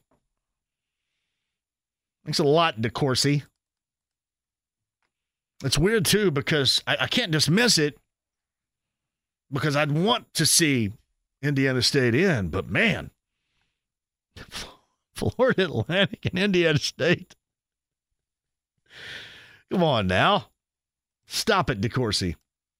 And see, we're not close enough to know he hadn't been on this show enough to do that purposely. It'd be pretty funny if he did do that purposely, but yeah, that'd be a nightmare right there. Florida, what would I do? I mean, what would I do? I mean, I guess you could have something similar, but I mean, it's different than the school that you attend as an alum, and then going against your friend for 40 plus years. That's tough right there. Anyway, that is the latest bracket forecast according to Mike DeCourcy. I hope that at least the accuracy prevails with both of those teams being in. But on the other hand, I don't know if I could get through that. From Alex JMV, I don't have an issue with them keeping this team together, but if Heald isn't going to hit shots, then Rick had to realize he can't play, especially in crunch time, because they hunt him out to find the matchups against him defensively, and they do. Like, I still have the thought that they're not going to do anything again. That's what I gathered from Chad Buchanan on Monday. However, let's understand that was on Monday. That was on Monday, and then a couple of games later, and if this continues to go, and we talked about how there wasn't going to be enough of a sample size, so I think that them doing nothing is most logical right now because of what they've done with Siakam and because they just clearly haven't had enough time to see everybody together. But if there was one thing that does make me think about it is Buddy Hield and Buddy being on the struggle bus right now. But again, I am still in the belief that they won't do anything, and that's what we all gathered from Chad Buchanan, the general manager, on Monday. If you missed any of that, again, go back earlier this week. That podcast is at 1075thefan.com. Yeah, Florida Atlantic and Indiana State. That's tough right there. It's from Jason. So if Halliburton can only play limited minutes, how about saving a few for the critical moments Final 5 minutes. I've wondered. I don't know. I haven't heard anything. I know that Dustin Dupurek tried to ask Rick Carlisle this last night after the game, and I think Rick took exception and thought that he was talking about something else or misunderstood what Dustin was trying to ask. But he was asking that. And then you hear, some of the, I guess, conventional wisdom that has been passed along is, you go 22 and you don't want to put him back out there cold. I just go this way. I want to make sure that he is 100% protected. The problem is, if you have him go out there and play, and in both those games they play well enough and are put in positions to win, and then you pull the plug after your mandated 22 minutes and they fall apart and lose, and then you look back on it as 2 major losses on the road in games in which you could have had. That's tough. I do not want that to compromise his longer-term future. I don't want that to compromise the rest of the year. Still a long time to go. But I think it is fair to ask why you could not manage those minutes a little bit differently. I mean, hell, by now you should know, right? And granted, I do understand this. I don't know. Last night, the guys that were playing, or the guys that were playing and then were benched, but the guys that were playing were so just hugely disappointing. So without want to, so without effort. They were doing the exact opposite. They were like the George Costanza of what the Knicks were doing. The Knicks were playing, were being tough, just going at it harder. And the Pacers were getting worked over by effort, which again is a skill. I always thought it was funny. Nobody ever really truly looks at effort as a skill, and it is right up there. And there was no greater example of that last night, just getting worked over, especially late. Getting worked over on the glass with all the offensive rebounds, all the second chance opportunities. And that absolutely buried you. I would like to think, I think we all would understand. If Halliburton's out there, it could be different. But in those situations, if everybody else is not, and believe me, Miles gets benched, and it was Smith, and it was Siakam, and Nembhard, there's Neesmith until he fouled out. The other thing that is noticeable, too, is that the necessity to want to have Benedict Mathurin, and whether Mathurin is having, one of his really good games or a subpar game, just having him out there. I think they missed him, too. But I would just have to be told. I would have to be told in exact terms why they do handle this. But again, they have a plan. I don't want at all the season moving further down the road to be compromised in any form or fashion. But I would like to know. Yeah, I'm not a doctor. I'm not a rehabber. I would like to know. I think that's a fair question. I thought Dustin Dupurek of the Star had a fair question. I just think that Rick misunderstood it last night.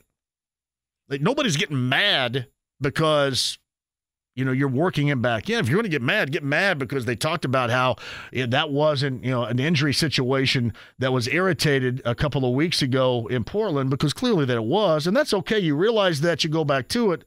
And I don't want you to compromise your beliefs right now in that blueprint of making sure that he is 100% healthy getting back. But I would like to hear why they're handling it minutes-wise in this particular fashion. I think that's fair. Jerome's at 239-1070. Jerome, welcome to the show. Hi, my friend. How you doing again, man? Jerome, I'm fantastic. Go ahead. Let me just talk about a couple things real quick, and I won't take too much of your time.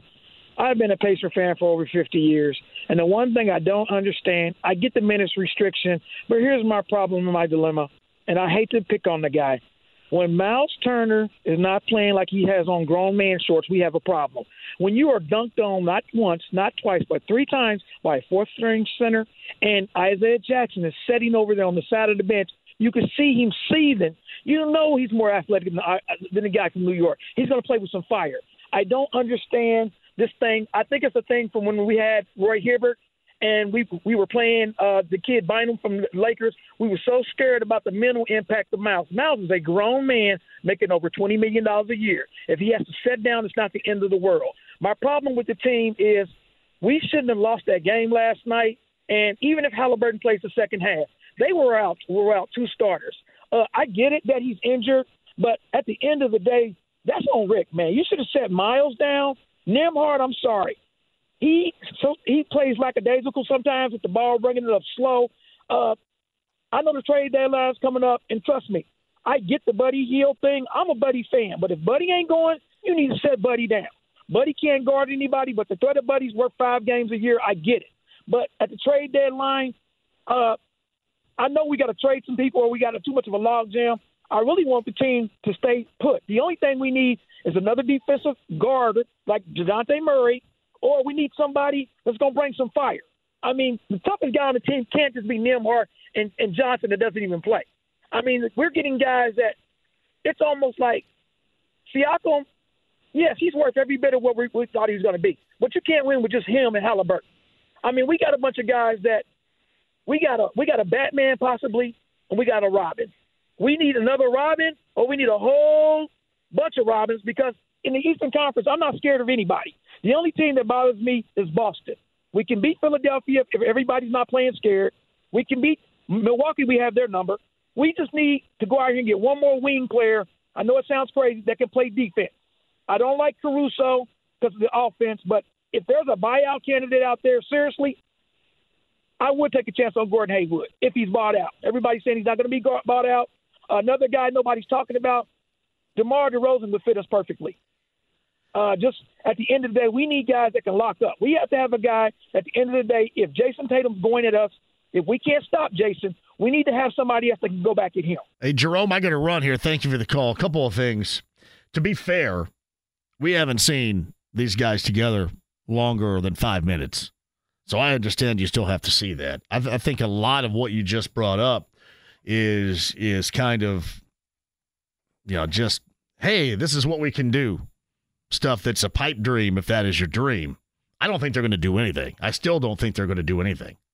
However, as I mentioned earlier, like Mark had said to me, I think you're exaggerating the loss. I see it as a really good experience for the young guys that finished on the floor. I'm not exaggerating the loss. And, Mark, I like you a great deal. I think that's complete bull blank. They got beat last night. They took a loss last night because they got out-efforted. That's not a good experience. You ever had that happen to you? It's not good. It's not fun. It's not enjoyable. It's not a good experience. I don't care what level you're doing. To have the other team put out a higher level of effort and want to have more than you do under those circumstances, yeah, that's not a good experience. And I'm not exaggerating. This is just one game last night that is hugely disappointing because of what you saw, especially an in-game effort. Incredibly winnable game, even with 40 from Brunson. But you got to be able to clear the basketball. When you get Precious in there going for 15 against you, they're down Anunoby, they're down Robinson, they're down Randall. And you don't take advantage of that. And the reason why is because you got out-hustled, especially in the fourth quarter. There's no good experience out of that.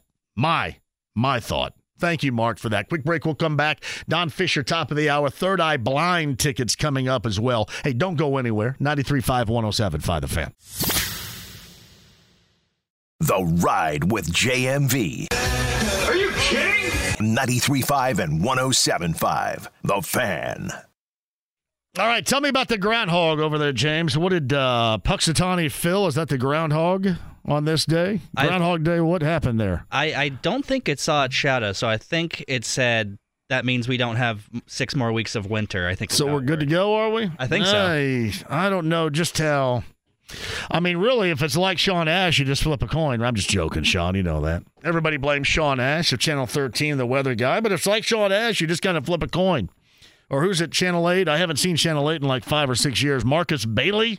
Is he over at Channel 8? Is flipping a coin. Kevin Gregory's flipping a coin. Brian Wilkes flipped that coin that you keep tucked away in your suspenders.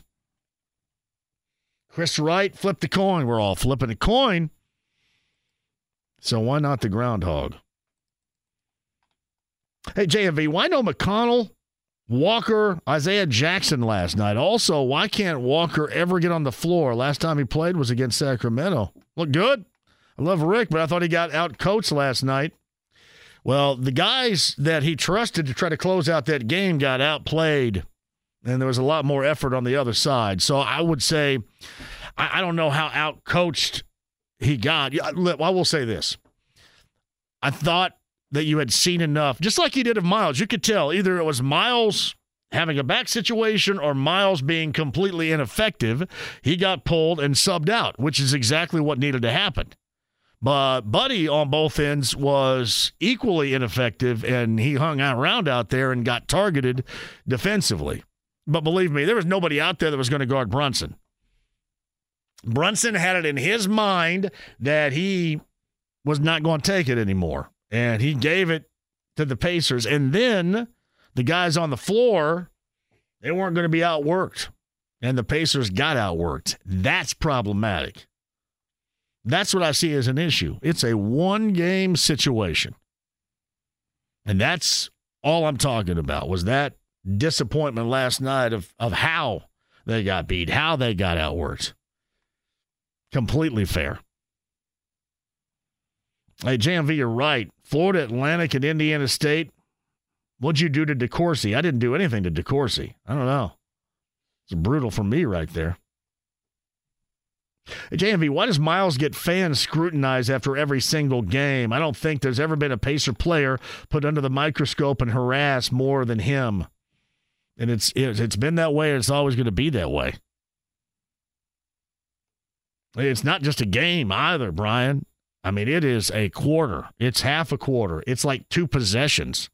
Now, last night I don't have any way to prop him up because he was awful. I just want to know, to me, it looked like it was something more than just being awful, being ineffective. It looked like he was having some issues. It looked like he was laboring a little bit. I mean, if that's the case, rest him too. Quick break, we'll come back. Voice of the Hoosiers, Don Fisher, Third Eye Blind tickets coming at you as well. 93.5, 107.5 The Fan. The Ride with JMV. You just got your asses whipped by a bunch of damn nerds. 93.5 and 107.5 The Fan. 5 o'clock. Hey, get the hell out of there. It is time, as Earth, Wind, and Fire has said, for you to get away. James over there, I'm John. Thank you for joining us. Third Eye Blind tickets coming up a little bit later on. That's a July show at Ruoff Music Center. JMV Takeover tomorrow night. So they have said this. I try not to, I do whatever anyway. They're calling it a whatever weekend. So it's whatever. However, I maintain that whatever will span the 70s, 80s, and 90s. I don't want to go any further than that. Because then I get everybody calling, can you play Taylor Swift? Yeah. Can you play, I don't know. Megan Thee Stallion? Probably. So we'll keep it with those 3 particular decades. Whatever. I do believe that B does have Taylor Swift in their catalog because they do have the ultimate in variety. It's just on a Saturday night we try to keep it. And we play a lot of stuff they don't play. I sure as hell play a lot of stuff that's not in their catalog. For example, I will guarantee you this. You guys ready for a JMV guarantee? I will guarantee you that you will not hear on terrestrial radio or hell, for that matter, probably any radio in general. You will not hear Prince's Erotic City, which, if I remember correctly, was on the B-side. It was on the B-side of 1999. If I remember that accurately, you will not see that.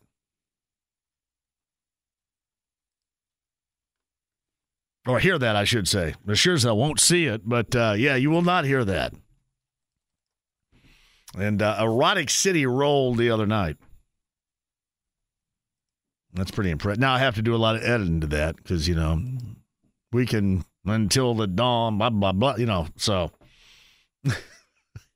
It's a little iffy right there, but seriously. Whatever is tomorrow night, and we'll keep whatever within a 3-decade, 30-year span for you coming up. Sean writes this, JMV, that shot Miles had in the lane, he kind of jumped and then barely hit the rim.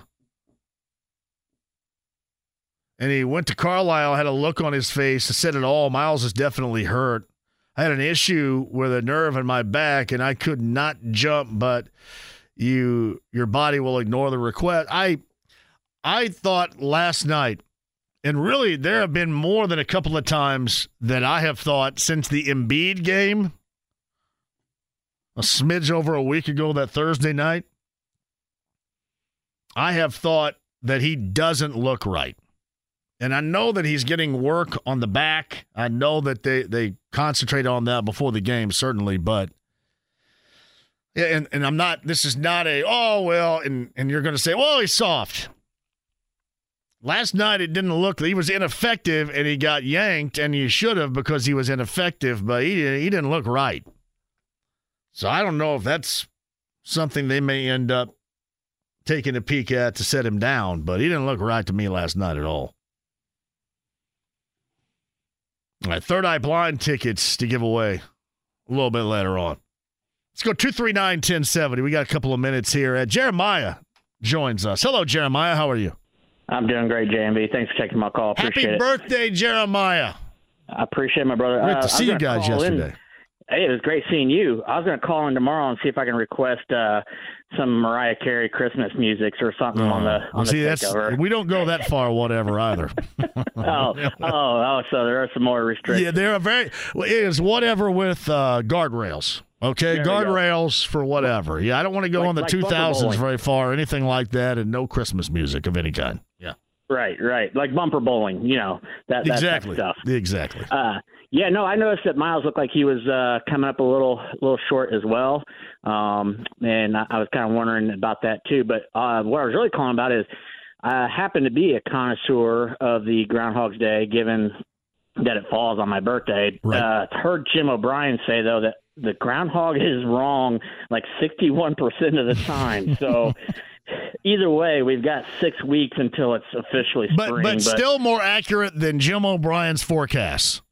Probably and so. I kid because I care. I love all our weather people out there. I do too. I love Jim. He knows that. So I do too. Again, I wanted to thank you for the shout out earlier, and we're getting ready to head out to the Pacer game and see Domas make a return. And, are we going for dinner? Are we doing dinner tonight too with the lovely Melissa? We're going to do dinner on the road, my friend. I think they're supposed to be giving out some gifts or something for family night, so let's see what kind of freebies they got there. So we got dinner tomorrow night. You cannot go wrong at Gainbridge Fieldhouse and eating there. I mean, they have everything that a human would want in there. Everything. Yes, sir. It's awesome. Yes, sir.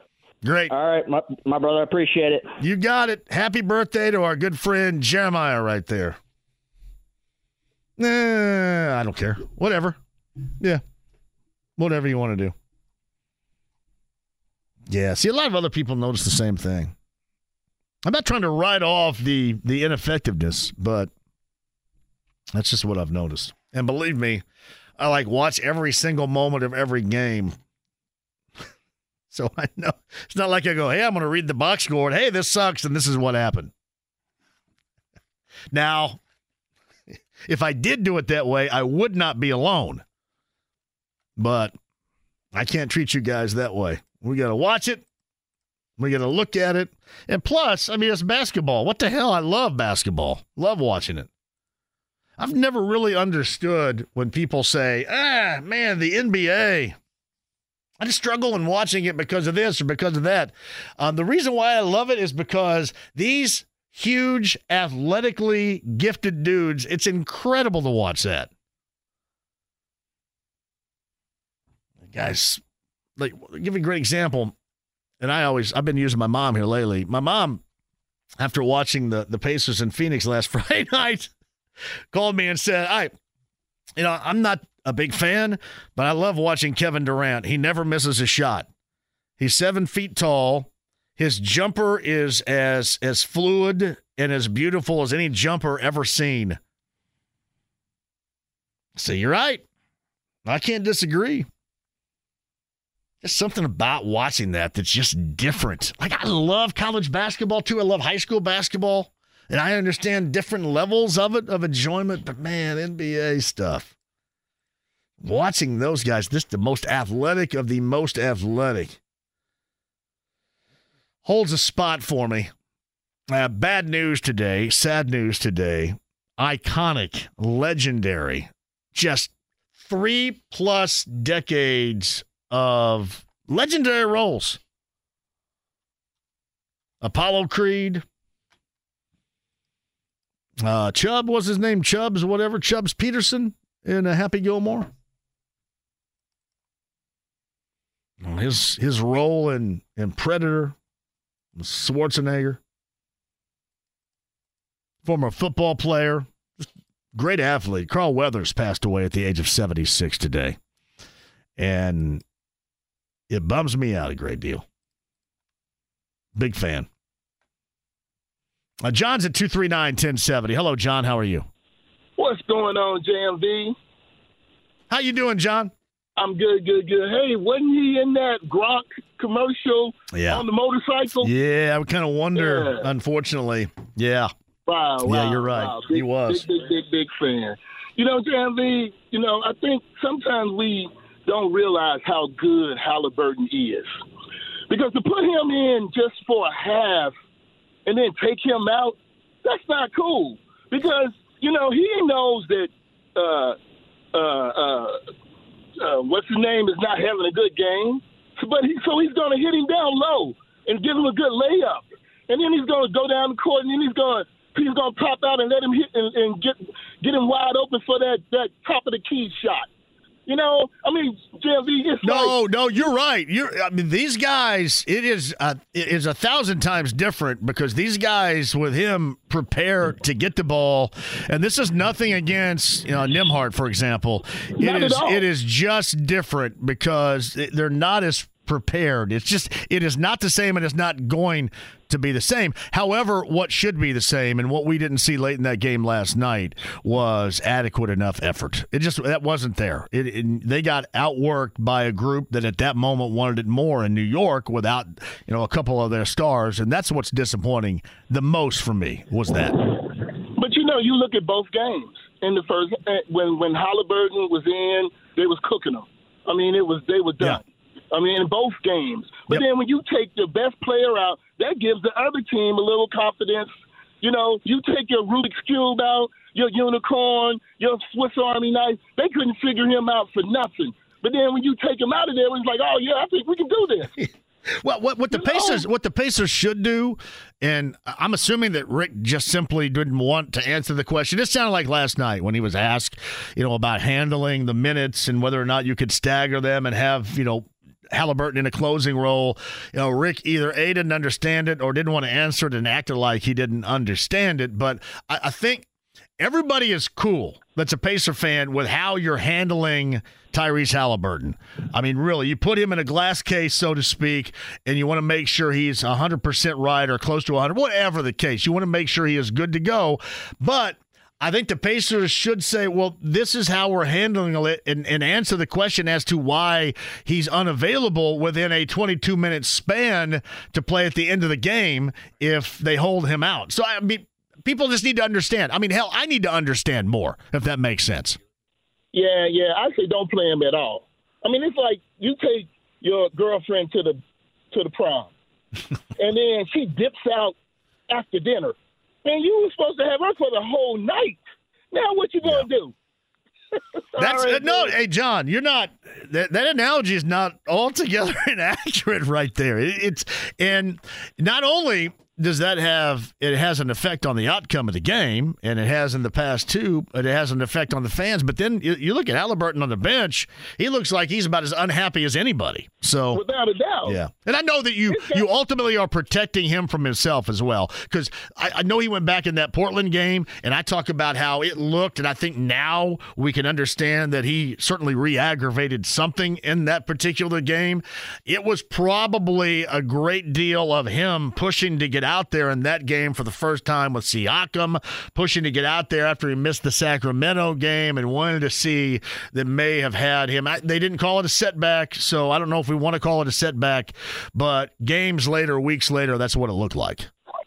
JMV, 23-year-old JMV could play all night, and all day, with a sprained ankle, yes, with a broken finger, and hung over like you would not believe. Hung over and could play all night. He's not 33; he's 23. Telling you. Thanks, John. I appreciate you. Have a great weekend. Yes, sir. Yes, hung over. So, back in my 20s, we played basketball. We played pickup every day. And I've told you these stories before. My friend Mark Barnheiser, Brooks Barnheiser's father, Brooks playing for Northwestern. We had Brooks on earlier this week. He's the head coach at Lafayette Jeff. And when he was at my high school, he came in as the head coach as I exited. But we played every morning. We played at 5 a.m. every morning. Every morning. So, when I'm in my 20s, I got to go out. I mean, I'm in and around Bloomington, so I got to go out and get my swerve on. And oftentimes, my swerve lasted until about the time that we played. There were a variety of times in which he would, and this is back when, we didn't have cell phones, but he would just, if I were running late, he would, because he knew what I was up to, he would dial my number wherever I was, if I was at home, and just let it ring until somebody finally picked it up. But I and a couple of others that also stayed out late on both ends, a Friday night or a Saturday night, we would go against him, and we would be called Team Alcohol. I was a part of Team Alcohol, and I'd be all sorts of hungover. That's just how much we love playing. Team Alcohol. Robin's online, too. Robin, welcome to the show. Hey, JMV. How are you, Robin? I'm a member of Team Alcohol. How are you? I'm not, but I'm good. Go ahead. Yeah. You talked about something that made me want to ask a question. Was Mark Barnheiser as good when he was the coach as he was when he was in high school? I used to watch him play when he was in high school. Yeah, he and I know his exploits at Lapel, that he goes to Purdue and then ends up at Auburn. But and there are legendary games where he's playing in pro-ams and such around here when he was much younger, where he's lighting pros up. I mean, he's stopping the other side of the half court and letting it fly. But yeah, he is. And what always impressed me is that he would find a way to motivate you to be more. It may piss you off, and you may still have hatred toward him because of that. But no matter what age you were, he would find a way to tweak you into proving to yourself that you had more to give than what you had thought. And I talk about there being different skills in basketball, effort being one. In terms of coaching, that is an absolute skill. And he has been unwavering in that with no matter what age we're talking about, you would, because either he motivates you to run through the brick wall or because you were pissed off and you hoped that the brick wall had fallen on him when you ran through it, no matter what, he would motivate you. And there are few people that are able to do that. And he did it like nobody I've ever been around. It's a great story. Hey, Yep. I really called to talk about, you kind of hit on it, about Jarris, but you didn't really say anything about Isaiah and TJ not playing. Shouldn't they have gotten a chance? What's up with TJ? Was he sick? Was it his kids that were sick? Well, I didn't hear that he was sick, Robin. He just didn't look like he got any clock last night. I don't know if that's because he'd missed the past couple or what, or because they were for a back-to-back. I mean, I don't know. It was weird because some effort was necessary, and he has that effort. I would agree with that. Every game. Yeah, I just think that they were rolling with Miles, and then he started to get into foul trouble, and then at the end they yanked him. And I think maybe they felt, I don't know, I'm just guessing, maybe they felt it was too late to put in Isaiah Jackson and just rolled with Jalen Smith, because Jalen Smith was having a good game. The problem was they were just collectively unable to rebound on the defensive end that was adequate enough to help save that game. But Jalen Smith was playing well. So I kind of get the Isaiah Jackson thing a little bit. The T.J. McConnell thing would have to be explained to me. I didn't understand that at all.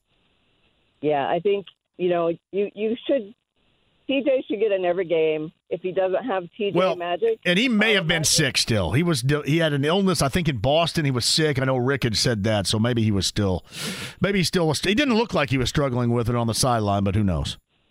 Who knows? Anyway, Thanks for your show. Robin, you call anytime. It was great to hear from you. Have a great weekend. You too. Take care. Yeah, seriously. Yeah, coaches.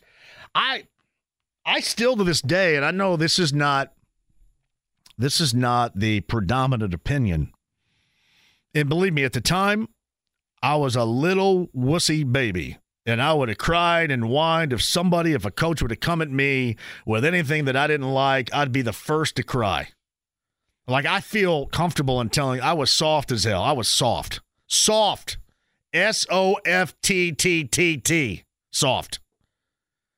It wasn't until I got older and realized exactly what was trying to be done as to why now I have such a profound fondness of that style of coaching. I do.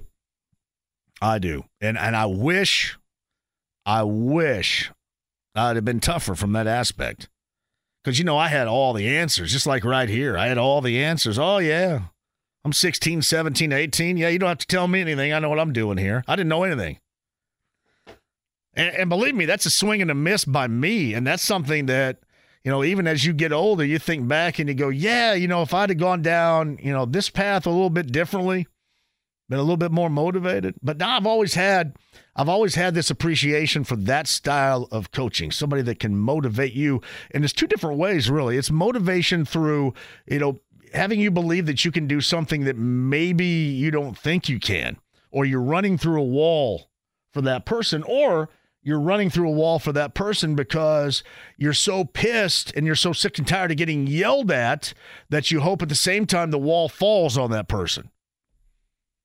It's like, really, it's two different ways, but it is a style, it's a brand of coaching that oftentimes now people feel can't happen, can ever have, can't do it, and I'm sure that most would know this, that it's few and far between, but it's a style of coaching that I will always embrace. And I should have embraced it more. But I've always been a big fan of that. And still am to this day. It's just becoming more difficult. I will say this. I give it up to coaches. I give it up to officials. I give it up to teachers all the time because I don't know how you guys deal with it. And I just know me, right? When I go, and I was talking to Mike Wells a little bit earlier, I try to go and then watch it somewhere else or not go. Because it's just nonstop for these folks. And I don't want to be represented as a part of it. So I try to detach myself at times from it. But I give it up for you. I do. I don't know how anybody deals with it. But I wish that I was more equipped to deal with it. Because certainly what I see now, it's just always, it's so impressive when you see somebody, like, I give you a great example too. Like, I watched Dusty May, my friend Dusty May of Florida Atlantic. I mean, it's not like he was handed over, oh, here you go. Or he's the next great thing. Here's the keys to the kingdom. Dude has worked. And he brought up the other day, being a graduate assistant at USC for Henry Bibby back in the early 2000s when they had Jeff Trepanier and Sam Clancy. Remember that good team? That team almost, if you remember, that team was supposed to run into IU in the regionals, but Brett Blizzard and UNC Wilmington shot themselves past USC. USC was probably the most athletically gifted team, or arguably one of the, in that particular tournament. And he was on the bench as a grad assistant. But, yeah, I mean, he's been everywhere. USC, IU with Mike Davis, Eastern Michigan, Murray State. Then he got together with Mike White at Louisiana Tech. Mike White got elevated from Louisiana Tech to Florida, went with Mike White to Florida. Mike White now in Georgia. And Dusty having another good year after just what was an incredible year. But it's always good to see people work their ass off at that and love their craft so much, to have those results. Pretty cool to see. But he has worked and lived everywhere. Oh, I forgot about UAB, Alabama Birmingham. I think there maybe even been one more.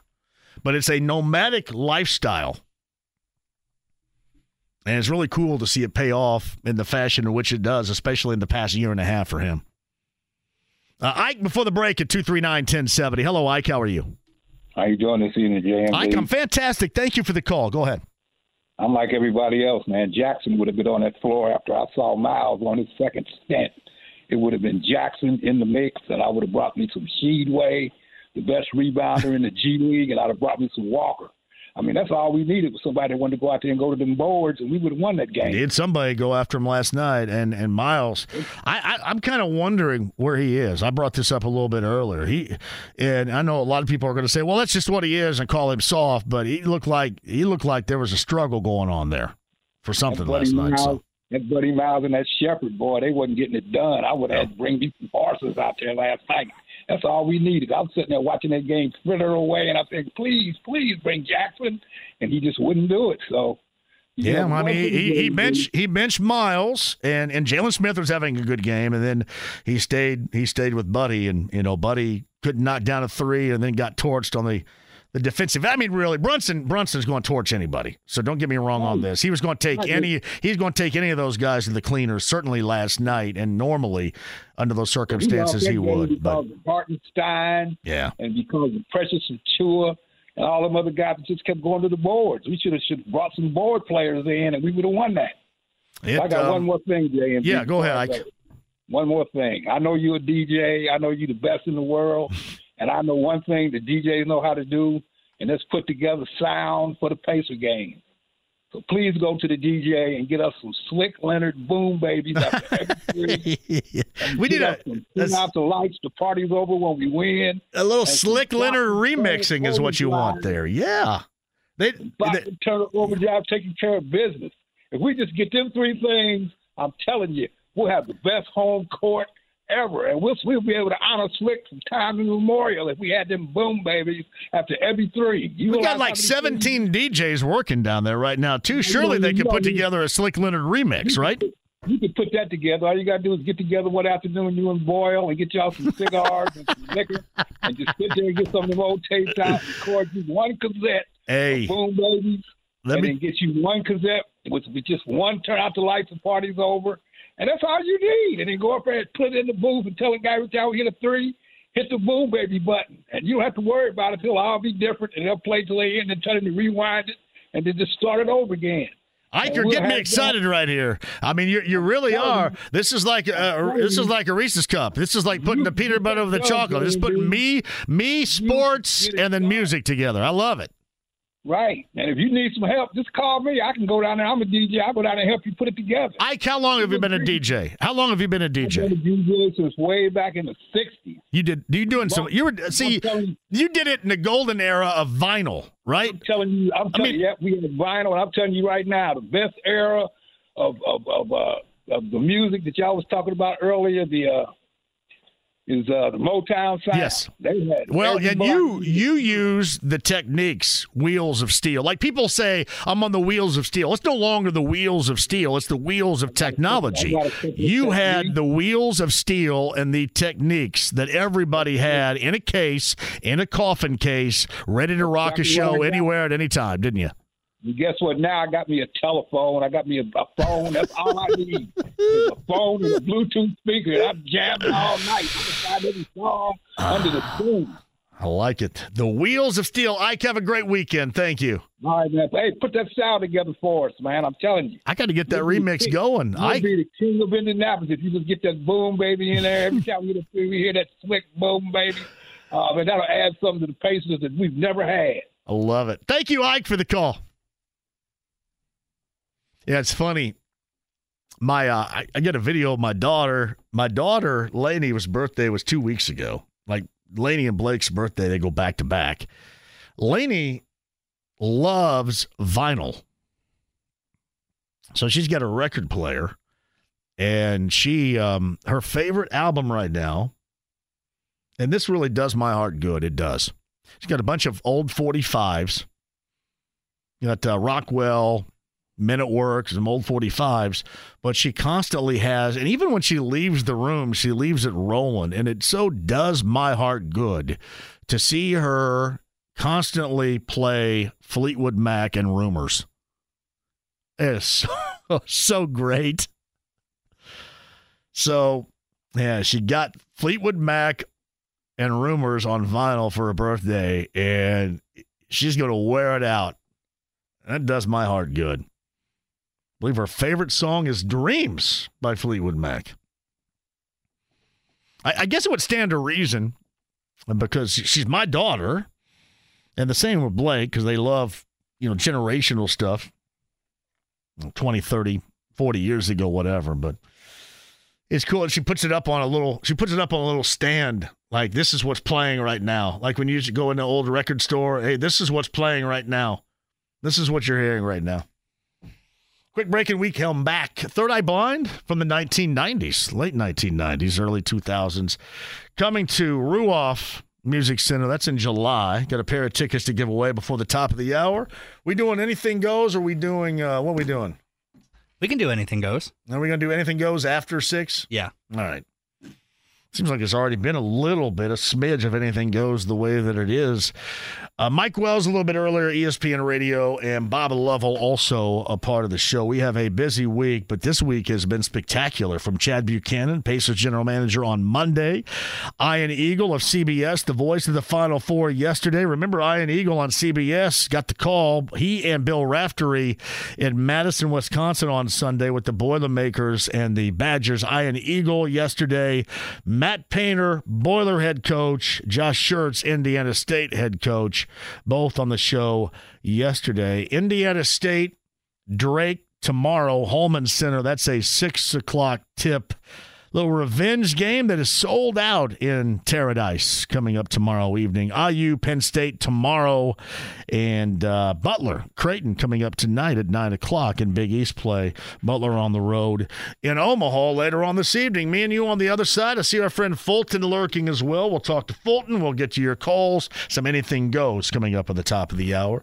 Got the last word with the Colts, and then we'll set you up for Pacer pregame show with Pat Boyle and Eddie Gill and Mark Boyle.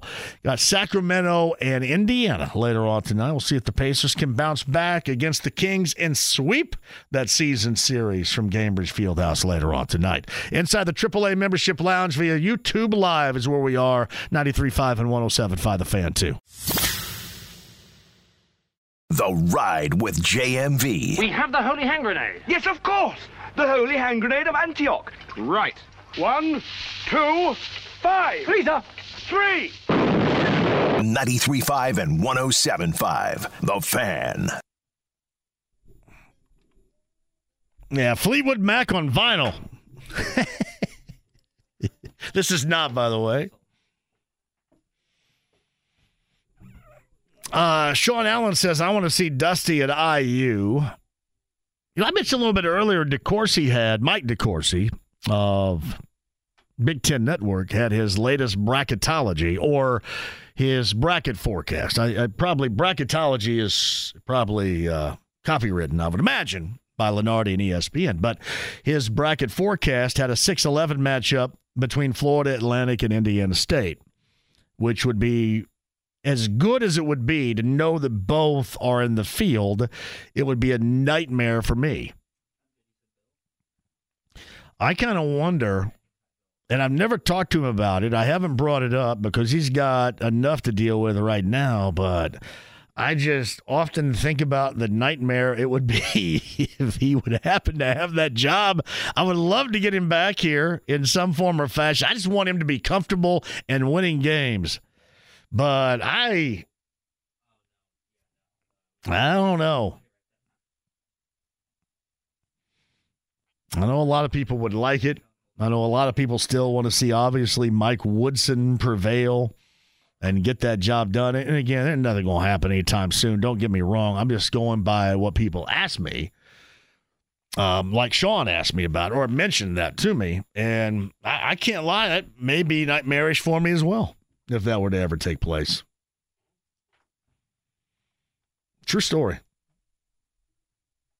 But right now, the way that you look at it, I just want, I want him and Florida Atlantic, because we talked to him earlier this week, now being in the American, it is just a higher level, and it's higher level of team going at him and them with that target of the success in the tournament and the Final Four team that they were on their back. And it's funny, he'd mentioned, now when you just win by 5, people say, hey, what's wrong with these guys? These guys stink.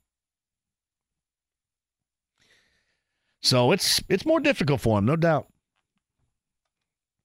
But Indiana State and Florida Atlantic, come on now. At JMV, my daughter is the same. She likes Petty, Seeger, Foo Fighters, Fleetwood Mac. Summer we're going to see Skinner, ZZ Top, Chicago, Earth, Wind, and Fire. That's pretty awesome. It's from Nick. At JMV, I think Rick Carlisle said that TJ was dealing with an illness. I know that he was dealing with that illness, I should say, in Boston. I didn't hear last night where he was still dealing with it. I would assume that would be the case because the type of effort that was necessary is every single moment he's ever been on the floor is the type of effort that TJ McConnell brings. So I would have to think that there's something else going on with that. I'm just not quite sure about it, but have to think that for real. All right, 239-1070 is the number. My guy, Fulton, is here. Fulton, welcome to the show, buddy. Hey, how you doing? How you doing, Fulton? Doing all right. Did you get my email? I got your email, Fulton. I know everything is going on up there, thanks to you. I appreciate you. Next Saturday is the big day. We've got our basketball tournament.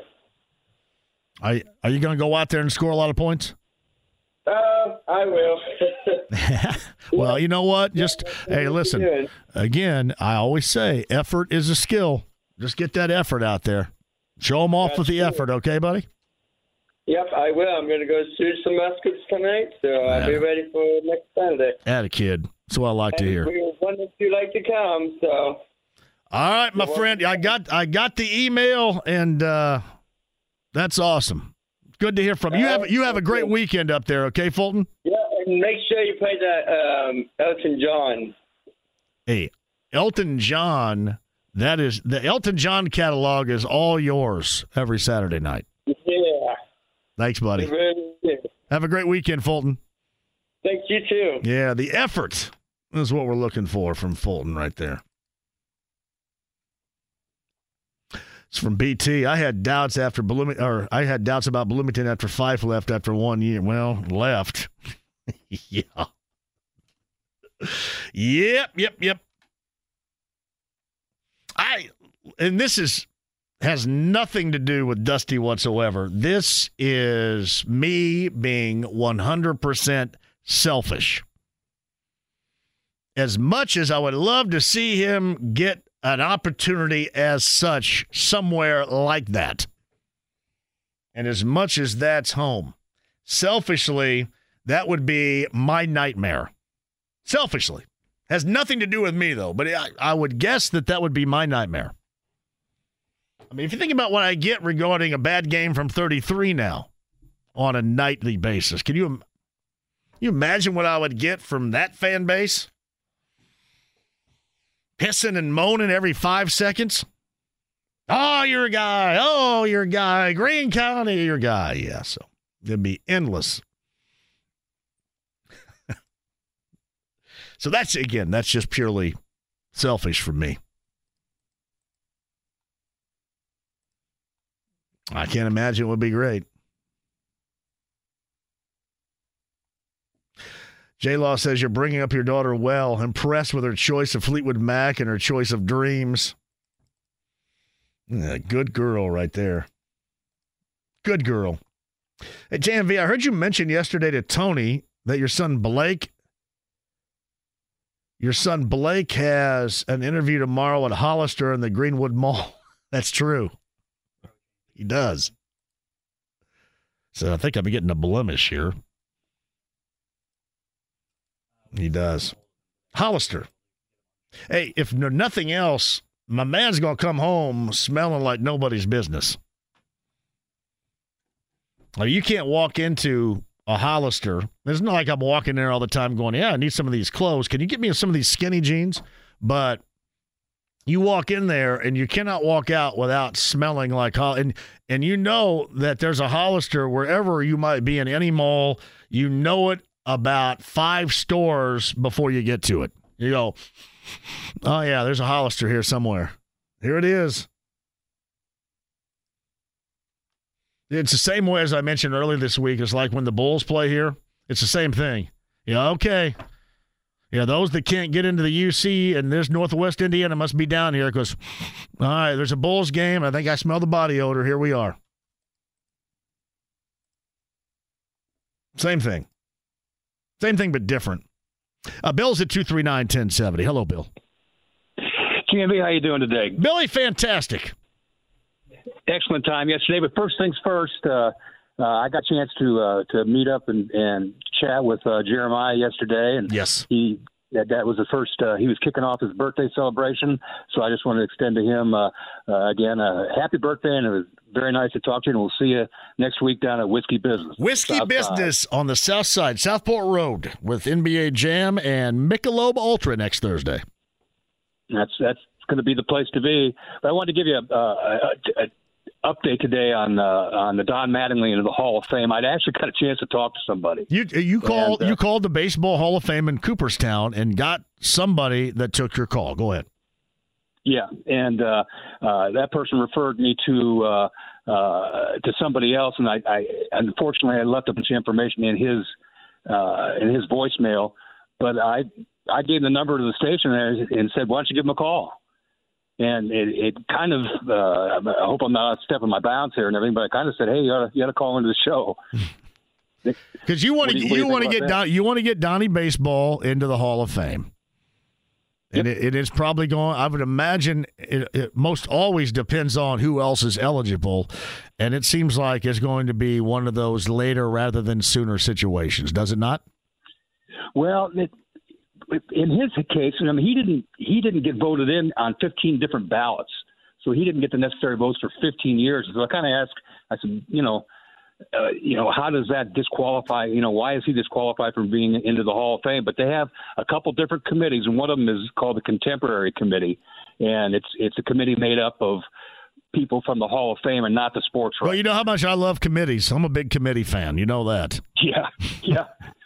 I know. I love committees. Yeah, they're always good. Go ahead, Billy. But I sure would like to see him get in there, and I also like to see a big Pacer victory tonight. And everybody that was at back nine yesterday, rest up. We'll do it again next week. You got it, buddy. Thank you very much. You keep me updated on Donnie Baseball. Will do. Yeah, big fan of Don Mattingly right there. Why shouldn't you be? Former Evansville Memorial, Evansville, Indiana. Yankee first baseman.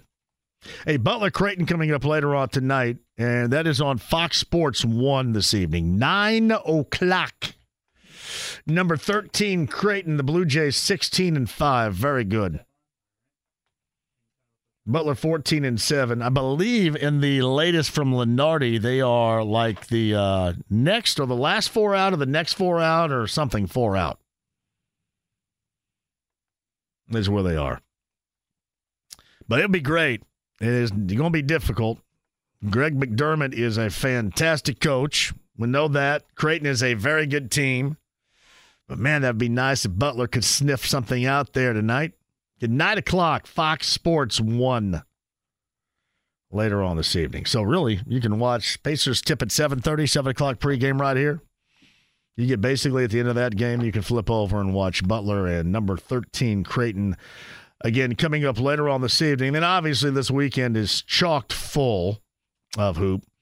Big Ten-wise, get IU in action, Assembly Hall in Bloomington tomorrow at noon. That's an 11 o'clock pregame with Don and Eric and John on 93 WIBC. And I've watched Penn State a couple of different times, and they have looked dreadful when I've watched them. And it's not bad that IU would get a dreadful Penn State team. And we'll see about Xavier Johnson. We shall see about Malik Renew. Also, Big Ten tomorrow, Northwestern, Minnesota, 2 o'clock. Rutgers, Michigan. That's from Ann Arbor at 4. Maryland and Michigan State at 5:30. Then on Sunday, I thought that Purdue and Northwestern, as far as games are concerned, I thought that was the game of the year. But on paper, 1 o'clock CBS, friend of the show, Ian Eagle and Bill Raftery. You get number 2 Purdue, number 6 Wisconsin, and Madison. Wisconsin last night had a huge lead at the half, gagged it up and lost at Nebraska in overtime. So that's a 1 o'clock start coming up on Sunday, and then Nebraska on the road at number 14 Illinois at 6:30 coming up on Sunday evening. That's a Big Ten Network game. The awesome Gritty, a.k.a. Jennifer, on the Redneck Audubon listening to the show. Hopefully you have gone to the bathroom because there is no place to go other than 231 and I-69 in the Redneck Audubon. By the way, that place, that convenience store, if you guys know what I'm talking about, if you're going northbound or southbound on I-69 or the Redneck Audubon, south of Bloomington, there's very few places to stop, and one is at 231 and I-69. It's in a town called Scotland, Indiana. Very small town. That place rakes in the money like you would not believe. I mean, prints it. It does. I have never passed by there when that joint is not jumping. So, safe travels on the Redneck Audubon. I'm assuming Gritty's going to go see Penn State and IU coming up tomorrow. And a good overnight, I'm sure, in Bloomington. Quick break. We shall return. Third Eye Blind tickets coming up. All right, we're going to do some Anything Goes after 6 o'clock as well. That also is coming up. Again, you got the last word with Matt Taylor. I'm assuming it's going to be Matt and the Gorman tonight, right? And then you got Pacer pregame. Remember, 7:30 tip time. Sabonis in Sacramento and the Pacers from Gainbridge Fieldhouse. 7:30 tip, 7 o'clock, your pregame coverage. Mark Boyle, Eddie Gill, and Pat Boylan. Right here, 93.5, 107.5 The Fan. The Ride with JMV. I love JMV. He looks like Rascal Flatts guy. Got a cool soul patch. He does, and a buttery smooth voice. Oh, yeah. 93.5 and 107.5 The Fan. Third Eye Blind and Yellow Card, I believe, right? In July, Ruoff Music Center, number 9 at 239-1070. Free tickets. Next week, Luke Bryan tickets starting on Monday for you. I mentioned this a little bit earlier that even in a high level of ineffectiveness last night, that it looked like that something was up, something was wrong with Miles Turner. Miles Turner is out tonight. Jalen Smith and Tyrese Halliburton are game-time decisions. This is according to Tony East. Matherin is back, which I think is a big deal, too. Now, it's Miles Turner's ankle, this is what it was. So, Miles Turner out tonight with an ankle. Halliburton and Smith, game-time decisions, and Benedict Matherin is back. So I know that they had been every game having to work on 33's back with the training staff, Josh Corbeil and company to get him going. But yeah, I didn't know much about the ankle. Even if you hate him, even if all you ever do is send me crap about him, even through that ineffective play of last night, I mean, if you watch anything or know anything, you could see that something was going on.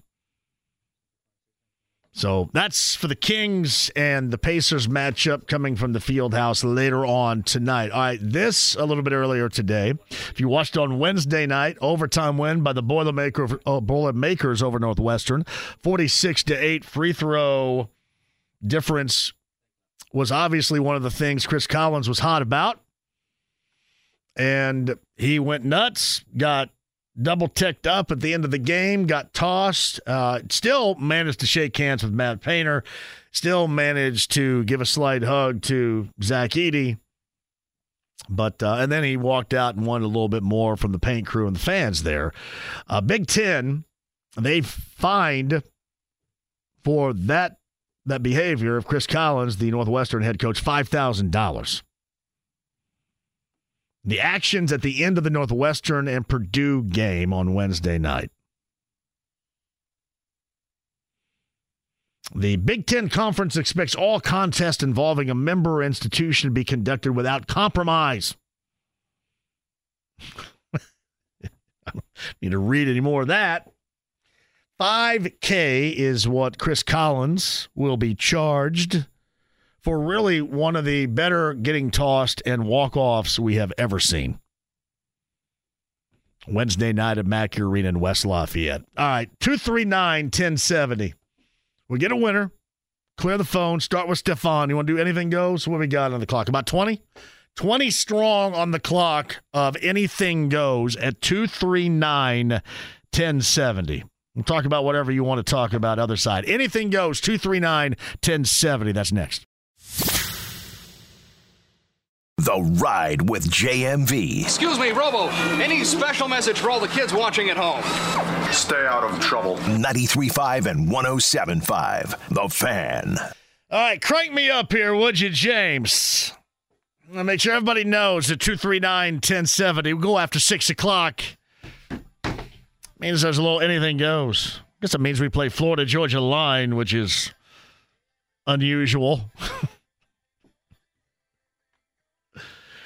Oh, we got about a 20-minute span to work in whatever the hell you want to talk about during this Anything Goes segment at 239-1070. Whether you're on your way to the Pacer game tonight, maybe you're going to one of these sectional semifinal matchups for the girls around the state of Indiana. I know that, I believe, CG down in Mooresville tonight, I believe. And Ron Colley up at Pike, wherever you're going. Safe travels to you. Have a great night. Going to the Pacer game tonight, of course, Pacer game right here. 7:30 tip time against the Kings. That is a 7 o'clock pregame. I'd mentioned this a little bit earlier, too. Tony East had this. Miles Turner out tonight. Jalen Smith, Tyrese Halliburton, game time decisions. Matherin is back this evening against the Kings. I thought it was mentioned. I thought that Miles was dealing with the back, and I think Eddie Garrison had told us that it was an ankle. But as I mentioned, and I've been mentioning this all day, and obviously I get a lot of, hey, your guy, and hey, your guy's soft and he stinks. And while it was ineffective and the way that game went down last night, I had to rip it up. When you get out-efforted by somebody else as much as they did last night, there's no, hey, great, they got a great experience. That's my ass. So we had to rip that up. But I also told you that it looked like the Miles was dealing with something more than just what a lot of you jackasses normally say. And apparently that was the truth. We'll see what they do tonight. We'll see Halliburton, Jalen Smith, game timers. And then, as bad as that game was last night, and especially as bad as the result was, today we learned that one of the iconic generational acting talents. Now, he was not in a million movies, but he was in some of the major ones, and I would bet that one of his films would be in the category of one of your all-time favorites.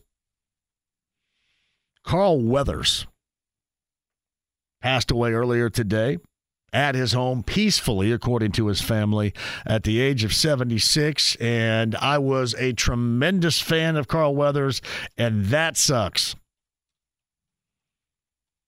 Well, you're talking about Apollo Creed and that character development, starting with Rocky in 1976 to Rocky II in 1979 to Rocky III in 1982, when he teamed up finally with Sylvester Stallone to beat Mr. T and Clubber Lang, to Rocky IV when, for whatever reason, Sylvester Stallone was outside his mind and wrote him out.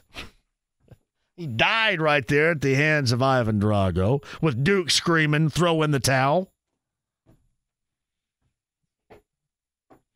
To Predator, Action Jackson. Now then, of course, in the 90s, so many other generations of Happy Gilmore as Chubbs Peterson.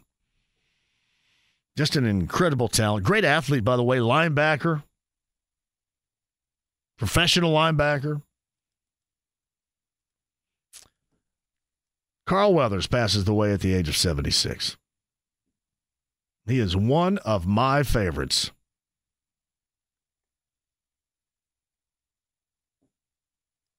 That's a bummer. We got Anything Goes.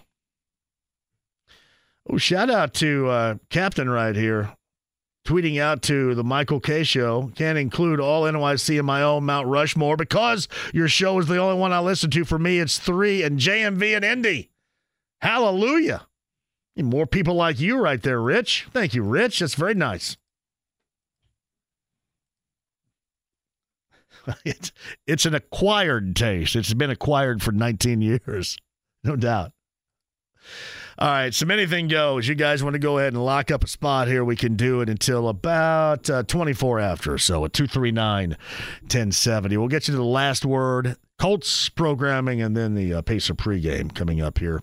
And remember, too, Butler and Creighton tonight. That's FS1 at 9 o'clock. Big East, big time Big East matchup, at least big in terms of the Butler Bulldogs tonight on the road at Creighton. All right, 239-1070. Let's go to Stefan as a part of Anything Goes. Hello, Stefan. Hello, Jay.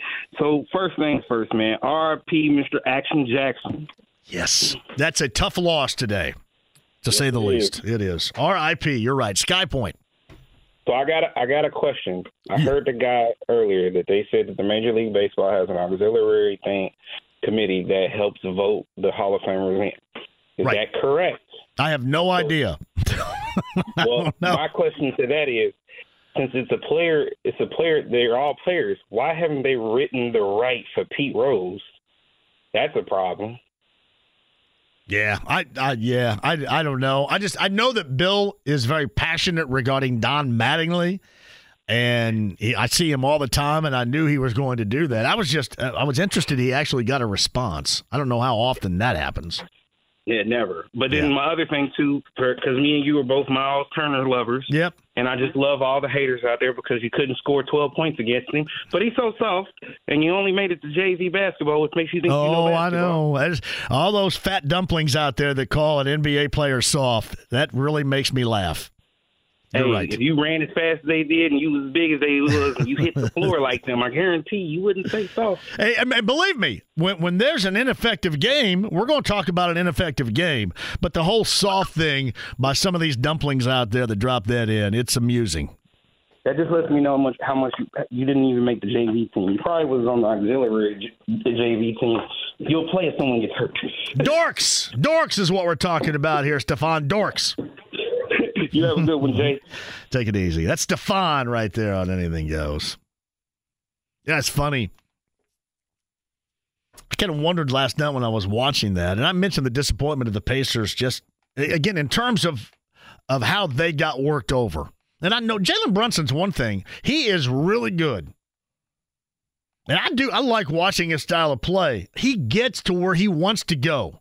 He is strong with the ball. Finds a comfort level against you. And you watched the Pacers a couple of times defensively last night. They tried to get the ball out of his hands. Then he just got it back and did what he does. Drives in, spins around about 19 times, draws some form of contact, and then puts it in. So, all right, 40 with Jalen Brunson. Okay. But just the work that was done that the Knicks did to the Pacers on the offensive glass is ridiculous. And the extra opportunities and the El Foldo late like that is where I call them out. Like somebody mentioned a little bit earlier, hey, no Halliburton, what do you expect? I expect more than that. I mean, if you're going to get beat down by Brunson, fine. But if you're going to take a beating because you gave an extra opportunity to Miles McBride, who stepped into a three and knocked it down, then no. There's a lot of effort involved in that. A lot of effort or lack thereof involved in that debacle. Miles McBride stepping into it last night. It's incredible. Yeah, I don't know if I'm going to have time to get to it. I did see this. That former Jaguar employee that stole money from the Jags and then lost like $20 million of it. I think on FanDuel or something. FanDuel. All right, the Jags are trying to get that back. $20 million from FanDuel. Yeah. I'm trying to think. What would happen first?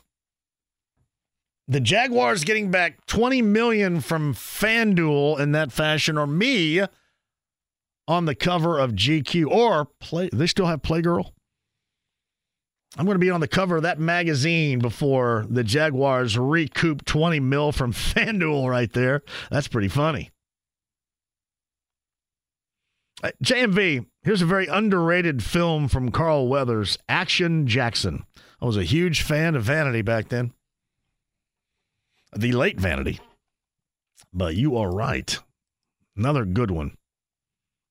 Courtesy of the late Carl Weathers, who passed away today at the age of 76. BTR on Anything Goes at 239-1070. Hello, BTR. What's up, JMV? How are you doing? I just got back earlier this afternoon from the South Beach. From 2-day trek home. From the South Beach, or like the South Beach of Geist? What are you talking about here? Miami. Miami. What'd you do down there? Were you running around shirtless and Speedos? No, it was just work. And me and a coworker just made the trek back, got back this afternoon. Well, hallelujah. You got to love this weather. I mean, you may think it's bad, but it's like the best that's been around here in months. Yeah, it is. It was upper 60s, low 70s down there, but it was still better than here, but it's not bad when we got back. No. I just wanted to say I think it's very, very cool, Daughters in the Vinyl. How about that? That's Laney Lou. Oh, Laney Lou is cool. I don't know. Well, it was about a week ago asking about the anniversary of the blizzard of 78. Yep. I listened to a lot of vinyl in those 2 weeks, as I believe I was a 6-year-old. Yes, you were. On my Donnie and Marie record player. Donnie and Marie record player. It's funny, I'm glad you mentioned that, because I had Mickey Mouse and his hand and his index finger was the needle. I'm assuming it's very similar to Donnie and Marie. Yes, I had something very similar, and I played albums. Here's one album I played all the time. Are you ready, BTR? Are you ready for this? I played 1979's Village People Go West. Oh, my God. I believe In the Navy, their hit song In the Navy was on Go West by the Village People, played often on my Mickey Mouse record player. No pun intended. It sounds like it doesn't mean it's a joke of a record player. It was actually Mickey Mouse, yeah. Wow. But I was going to call in earlier. I believe I agree with you totally on the aspect of Tyrese Halliburton's minutes. We need him in a couple months when we're going to make the playoffs and make a big run. No, I agree. BTR, you're right, and they're right. I would like to have more of a detailed explanation about how the 22 is handled and why the 22 or some of the 22 couldn't be handled in a closing role situation. And I'm sure it's something that's well over my head and something they probably think I'm stupid for asking. But honestly, in terms of being transparent, I would kind of be interested. I think the fans would be interested to know, and then that would squash, if it made sense to them, I'm sure, squash a lot of the criticism that's being lobbed. That's all I'm saying. 24, and let's at least have him 6 minutes or so. Well, I mean, 22's fine, but I mean, if you could spread it around somewhere, because clearly when he's not in there, this is a drastically different team, and they've been unable to handle late game situations without him. And both of those games this week were winnable. And you just don't want to look back on it and go, well, if we could have done it that way, this is how maybe it would have worked out according to the standings. But I just think some sort of explanation would be interesting. So, one last thing. Yeah. You need to be one of them 17 DJs downtown on Saturday night for the JMV takeover on Georgia Street. And I did not get invited. You believe I didn't get invited to that? Then put your snowsuit on if needed and go down there and rock it out. The problem is, though, and I'm trying to learn because we got some great beat mixers in the house now with our friends up at a Hot 100.9 and TLC. Great beat mixers. I mean, Kenny Kicks is up there, and DJ King is up there. I mean, great beat mixers. I stink at it. I can only beat mix one song. I can beat mix Erotic City to Laid Back's White Horse. That's the only thing I can beat mix. I stink at it. I've got to get better. I like the idea from earlier, though, with the Boom Baby thing. They need to do that. It's a hell of an idea, right? Oh, yeah. So. All right, have a great weekend, JMV. BTR, have a great weekend yourself. This is accurate right here, and this is what I said a little bit earlier. JMV, the Pacers make the playoffs to make a run in the playoffs. These fans really don't remember they were 23-18 last year and collapsed. Yeah, and I had said that earlier. I understand what they're doing. I just would like to have a little bit more as to how they're executing it. I guess by us watching, it's clear they just don't want him participating in in-game situations. Not in, but end. So I guess maybe they don't have to tell us because that's how they've handled it in the last two. And they've left so many so far of winnable or games they should have won on the table. We're getting up around 10 right now, everybody, and that stinks. I don't like it. But again, even without Halliburton last night, it was so much more about effort than it was anything else. So much more about what the Knicks did without a couple of their major guys, and Randall, and Robinson, and Anunoby. They got after it. They got after it at the end. They got after the glass, and they had, obviously, a game changer. They had a closer in Brunson in there. The Pacers didn't have their closer in there, but they had plenty of opportunities. They just blew it. J. Law says, add those to the JMV dictionary, fat dumplings. You ought to see some of these dumplings that send me the soft thing. Oh, he's soft. Yeah. All right. Let me tell you this. Those of you out there that are soft and look incredibly soft, you should not be referencing athletes as soft. Just saying. Just don't say it. If you've noticed, I never say that. And I'm not suggesting I'm perfect by any stretch. I'm as big a jackass as some of you jackasses. But that's just one place I'm not going to go. Especially in the NBA, where we're talking about the greatest athletes on the planet. Little kind advice right there from the host of the show during Anything Goes. 239-1070. My man Garen is on hold. Hello, Garen. What's up, JMV? Did you hear Painter yesterday? Yeah. What were they saying? Did they like the interview in Knucklehead Central? Oh, yeah. Oh, yeah. Do they like me there? Do they call me names? Do they call me Dumpling? Oh, there's a few people that say you're a Hoosier fan at heart, but they do, huh? I try to set them straight that it's just about the rolling timber for you. But well, here's what I like, and you can tell them this too, that their head coach likes me. That's the reason why it comes on all the time. So, well, and their head coach actually liked IU, used to like IU too. So, but I mean, I can take it or leave it. I'm Indiana State all the way, baby.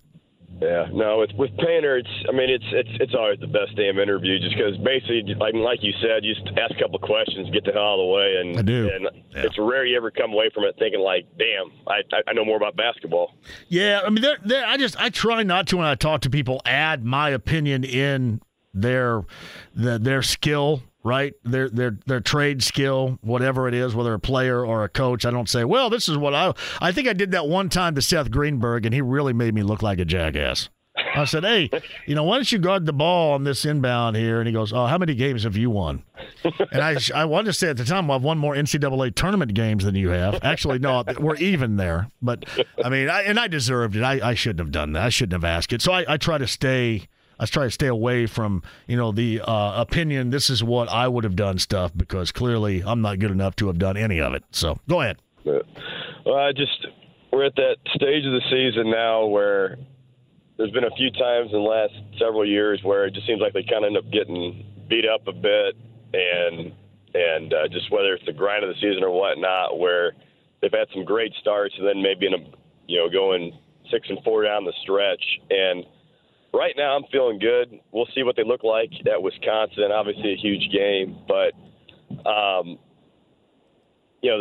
the crux of it all is you got to keep Braden Smith healthy and fresh for the tournament. And I get a little concerned they're playing him too many minutes, but man, the way him and Jones saved that game the other day when it looked like it was going the other way, this team's got a look and a feel.